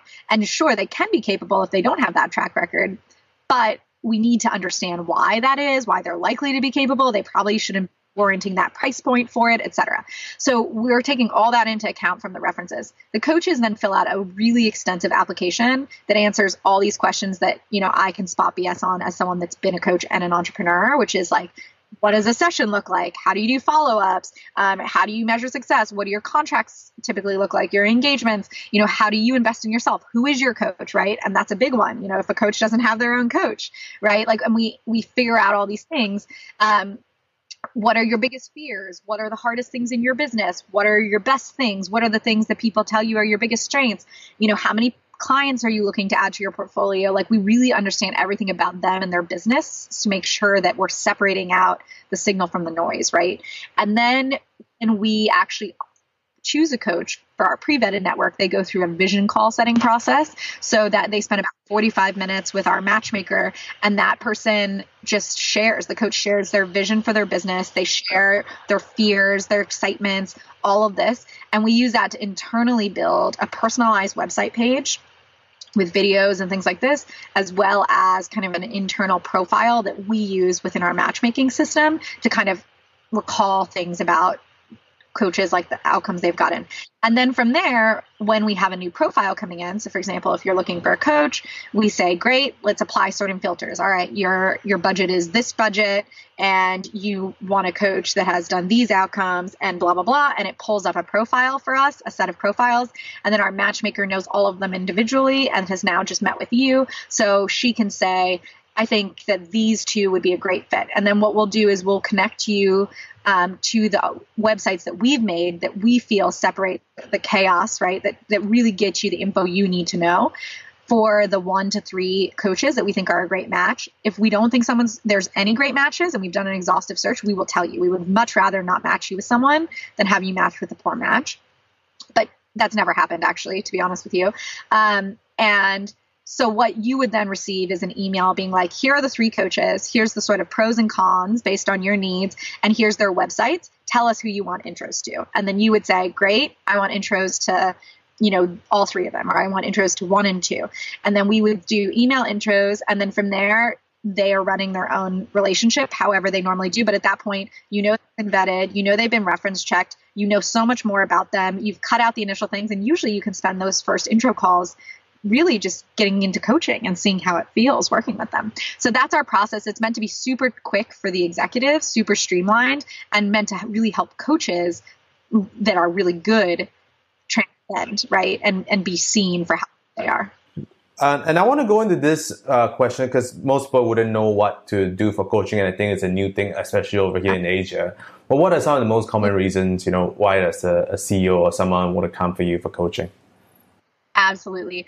So a lot of people actually come to coaching just because they've heard that coaching is good and they don't really know what it is and they don't really know what it should cost and what they should look for, but they just their investors are saying coaches are good. They hear through podcasts like this that coaching is positive.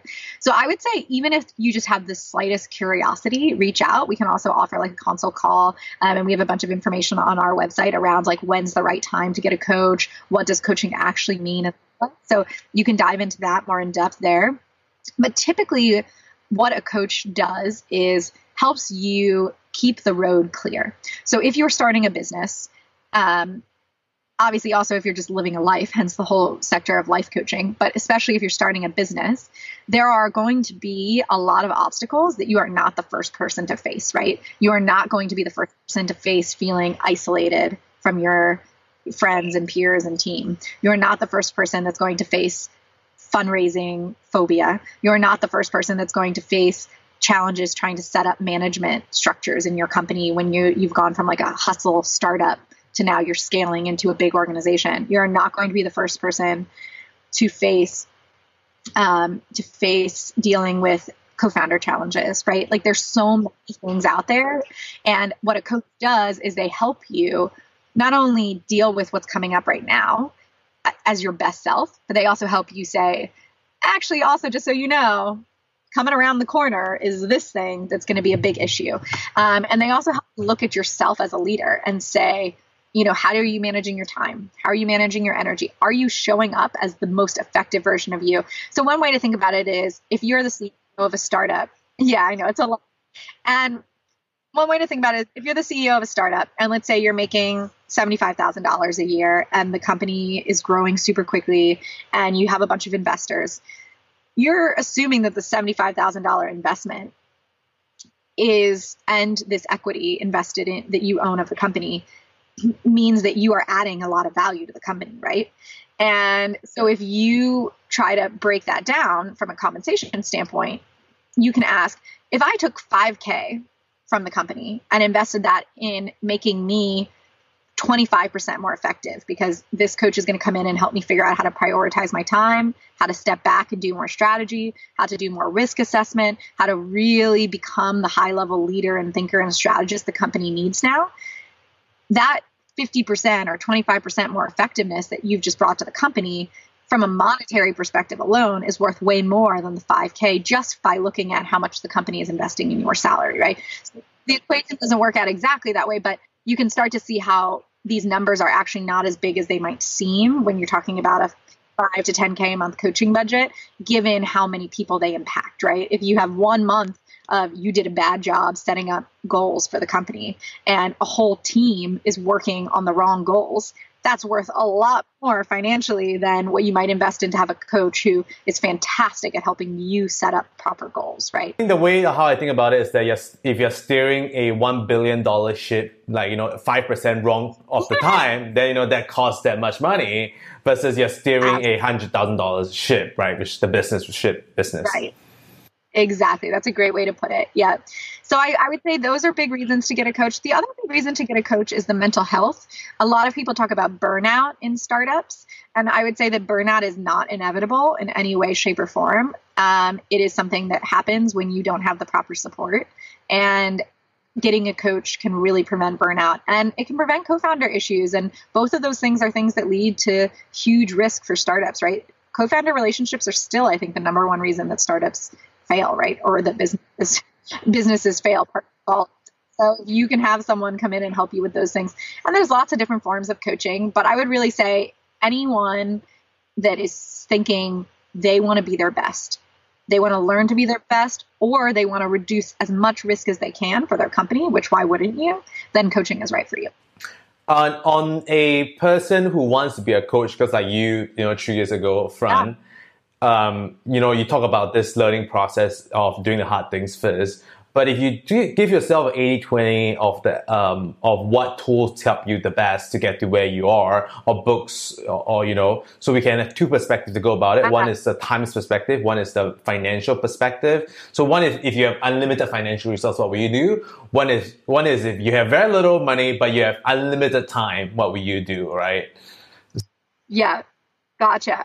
So the question is, just to make sure I understand, the question is, if someone wants to become a coach, scenario one is they have unlimited time, but very little money. What's their path forward? And the other scenario is they have limited time, but they've got unlimited money. That's right. Great. So let's say like the unlimited time is you've quit your job and you have a set number of savings and it's not that much and you need to be making money again, but you have all day long because you've quit your job and you're totally free time, right? So if you're in this scenario, maybe don't quit your job first. If you don't have unlimited savings, like try to plan, right? But if you can't help it and you don't have runway, I'd say give yourself a year's worth of savings runway. That's what I had, and that felt very comfortable. If you can't be in a position where you can do that because you've been laid off or because you just can't stand it one day longer and you just have to leave, like, okay, that's fine. Then what I would recommend doing with your unlimited time is basically what I outlined I did, but I would up the outreach. So instead of doing 3 hours a day like I did, I would be spending 3 hours a day was like all I could do without feeling like nauseated. But like realistically, I could have done a lot more, right? So I would do as much as humanly possible early on so that you could get those calls scheduled and moving. And I would read The Prosperous Coach, the book, The Prosperous Coach, that offers lots of playbooks in it. And I think that if you follow it, you can be successful. I think if you're finding that you are not a self-starter and you're having a lot of trouble holding yourself accountable, there are some courses where you can pay some amount of money that is a lot, you know, if you're living off your savings, like let's say $5,000 to $10,000, where you can pay and they'll sort of coach you through getting your first clients. They'll coach you through setting up your value prop. Do you have any to recommend? Yeah. So one, which in full disclosure, my brother works at, that I really like, it's called Shit You Don't Learn in College, or High Impact Coaching. And they specifically work with wellness coaches. So you have to be in the health or wellness domain, but they do a really great course and people have fantastic success rates of like, they sign on, they learn how to do sales pitches, they learn how to build value props, they learn how to hone in on their mindsets, and then they like leave the course having paying clients basically. So I think something like that is good, but I think you have to be very, very, very, very, very careful because there's a lot of charlatans and there's a lot, even well-intentioned charlatans, right? So just being super, super careful. I think if you can do it on your own, that's way better because it saves you time and money. But if you Prosperous Coach, and then if you have a little bit of money, then the shit you don't learn. I mean, high impact. I would say, yeah, Prosperous Coach. And then if you can manage like $100 a week, can you hire a great life coach for 1 hour a week, right? Like, and if you can hire them for 1 hour a week, then just have a weekly check-in with them, right? Even if it's something as a great tool that exists now is called Focusmate.com. Have you heard of Focusmate? Yeah. Actually, friend built it. Yeah. Oh, very cool. Well, I love it. And I think it's a great way to do it too. So like one thing is set up daily focus mates and you just are going to knock out your cold emails during that time. Obviously, if you know people in the area you want to coach, that's a better starting point than just cold emails. Milk those relationships if you have them, but cold emails work, right? Don't spend time building your social media. Don't spend time building your website. Don't do that as a fun project. Like if you want to do that the same way you want to go for a walk later, you want to spend an hour instead building your social media, great, but don't pretend that you're doing work, right? Like that's not the work that's going to drive forward your key concern. And then on the flip side, if you're someone, let's say like you're working a great recommendation job, from where to find life coach, or what are the few life coach you? Yes, good question. Life coaches, I mostly just recommend sort of as one-offs to people that ask. I say like, oh, I know this nice life coach here, or this good life coach here. There's not like one source that helps connect people with life coaches that I feel great about, that I've found. Oh. Well, my brother, Josh Church, is a fantastic coach. And he does kind of a range. I know a few women, Emily Pik, Devin King, DEVINKING. One of the coaches I work with, who's kind of in between an executive and a life coach, he does a lot of both, is called Giorgio Genaus, Genaus. He's fantastic. I love him. And then there's a specific method. Mark Andreas is his name, and he uses a very specific tool. I also work with him weekly, MarkAndreas. So those are all great people who offer some form of kind of typically hourly coaching. What should you talk about actually in this session? Do you have any topics in mind? Yeah, so Mark and I do a method called Core Transformation, which is a very specific tool. It's what I will bring things, like when I say I write down on my list, it's like what I'll bring things to. I'll bring my gashes too. And it's a very specific method to really help you find peace in your gashes and heal them. Giorgio and I work on much higher level, I would say higher level patterns and behaviors. So, I'll point out, I really have to put a lot of effort into, not worrying about what will happen to my family if I make a lot of money, right? Like, will it cause strife and energy? And, and it's a bad thought. I don't like thinking about that. And so we'll work on like that high level challenge and we'll tackle it from different angles. And the thing about coaching too, is it's not static, right? So for example, Giorgio and I used to work together every week for 2 hours, and that was a lot. And that was really good. And it helped me process a ton of topics really quickly. And then we kind of hit a point where I thought, you know what? This is a lot. And I kind of just want to enjoy some of the resilience and peace I've built. And so then we moved to every other week, and then we moved to monthly, right? And so you can have different cadences at different things. It's not like you have to be doing it. I sort of view it the same way as the gym work, right? You can not go to the gym every day and you can still be very fit and very healthy. And if you're still very fit and very healthy going to the gym 3 days a week, and you don't enjoy it, then just go 3 days a week. But if you start to enjoy it more, you start to feel like you need it more, go more, right? So that's how I think about coaching. And then the second part of the question. So like, let's assume that you're someone who is working a great job and you kind of know that you want to be a coach. You don't love your job, but you're making lots of good money. And you're like, I'm excited to get out, but I'm willing to be patient. I'm willing to plan. You're a good planner. As my dad says, you're learning on someone else's dime, right? So you're learning and you're growing and you're becoming the better version of you, but someone else is paying you to do it, which is great. That's always a win. But you're sort of sneaking moments here and there. Let's be realistic. You're tired when you come home from work. You don't really want to do it after a work day. Yeah. Your weekends, you're kind of like, really, am I going to get up and cultivate this side project? Blah, blah, blah. Yeah. So I will tell you the advice that almost no one I give it to listens to. So maybe I'm saying it wrong. But again, it's the same thing. Do the hard things. So what is the bottleneck? Is the reality that not enough people are going to follow you on social media, and so not enough people are going to know that you exist as a coach, and therefore it's bad? Or is the bottleneck that you're not going to be a good coach, and so you need to make sure that you're learning and doing all the things that add value? What I can say is most people who become coaches want to become a coach because they intuitively know that they can really help people. They intuitively know that already they're the person that their friends come to, and already they're this. And yes, they're going to get way better. Like, I am so much better at giving advice and supporting someone and helping them navigate problems now than I was when I first started. And I learned a ton. So it's not that I was there and I was done. I'm still learning a ton. But that wasn't the problem, because that type of learning is fun for me and it's easy for me and I can grow on it and I want to do it, right? And so I'm naturally driven to it. So what I ask is, what are the things that you're not naturally driven to that stand in the way of you starting your business? And for most people, the answer is getting clients, getting people on the phone, pitching a price, right? Like, so I would say the same thing. If you are working, you have unlimited finances and you have very limited time, you should be blocking off, put a focus mate on your calendar for Sunday afternoon and spend that time just getting your first client, and take on one client at a time and set those engagements up to be small engagements. First, it's just a free session, or it's a paid session. Then it's then it's a 2 to 3 sessions, right? It's like the same thing, right? It's like, well, go save up that 1 year, then burn the bridge, then put fire on the ass, then go do this.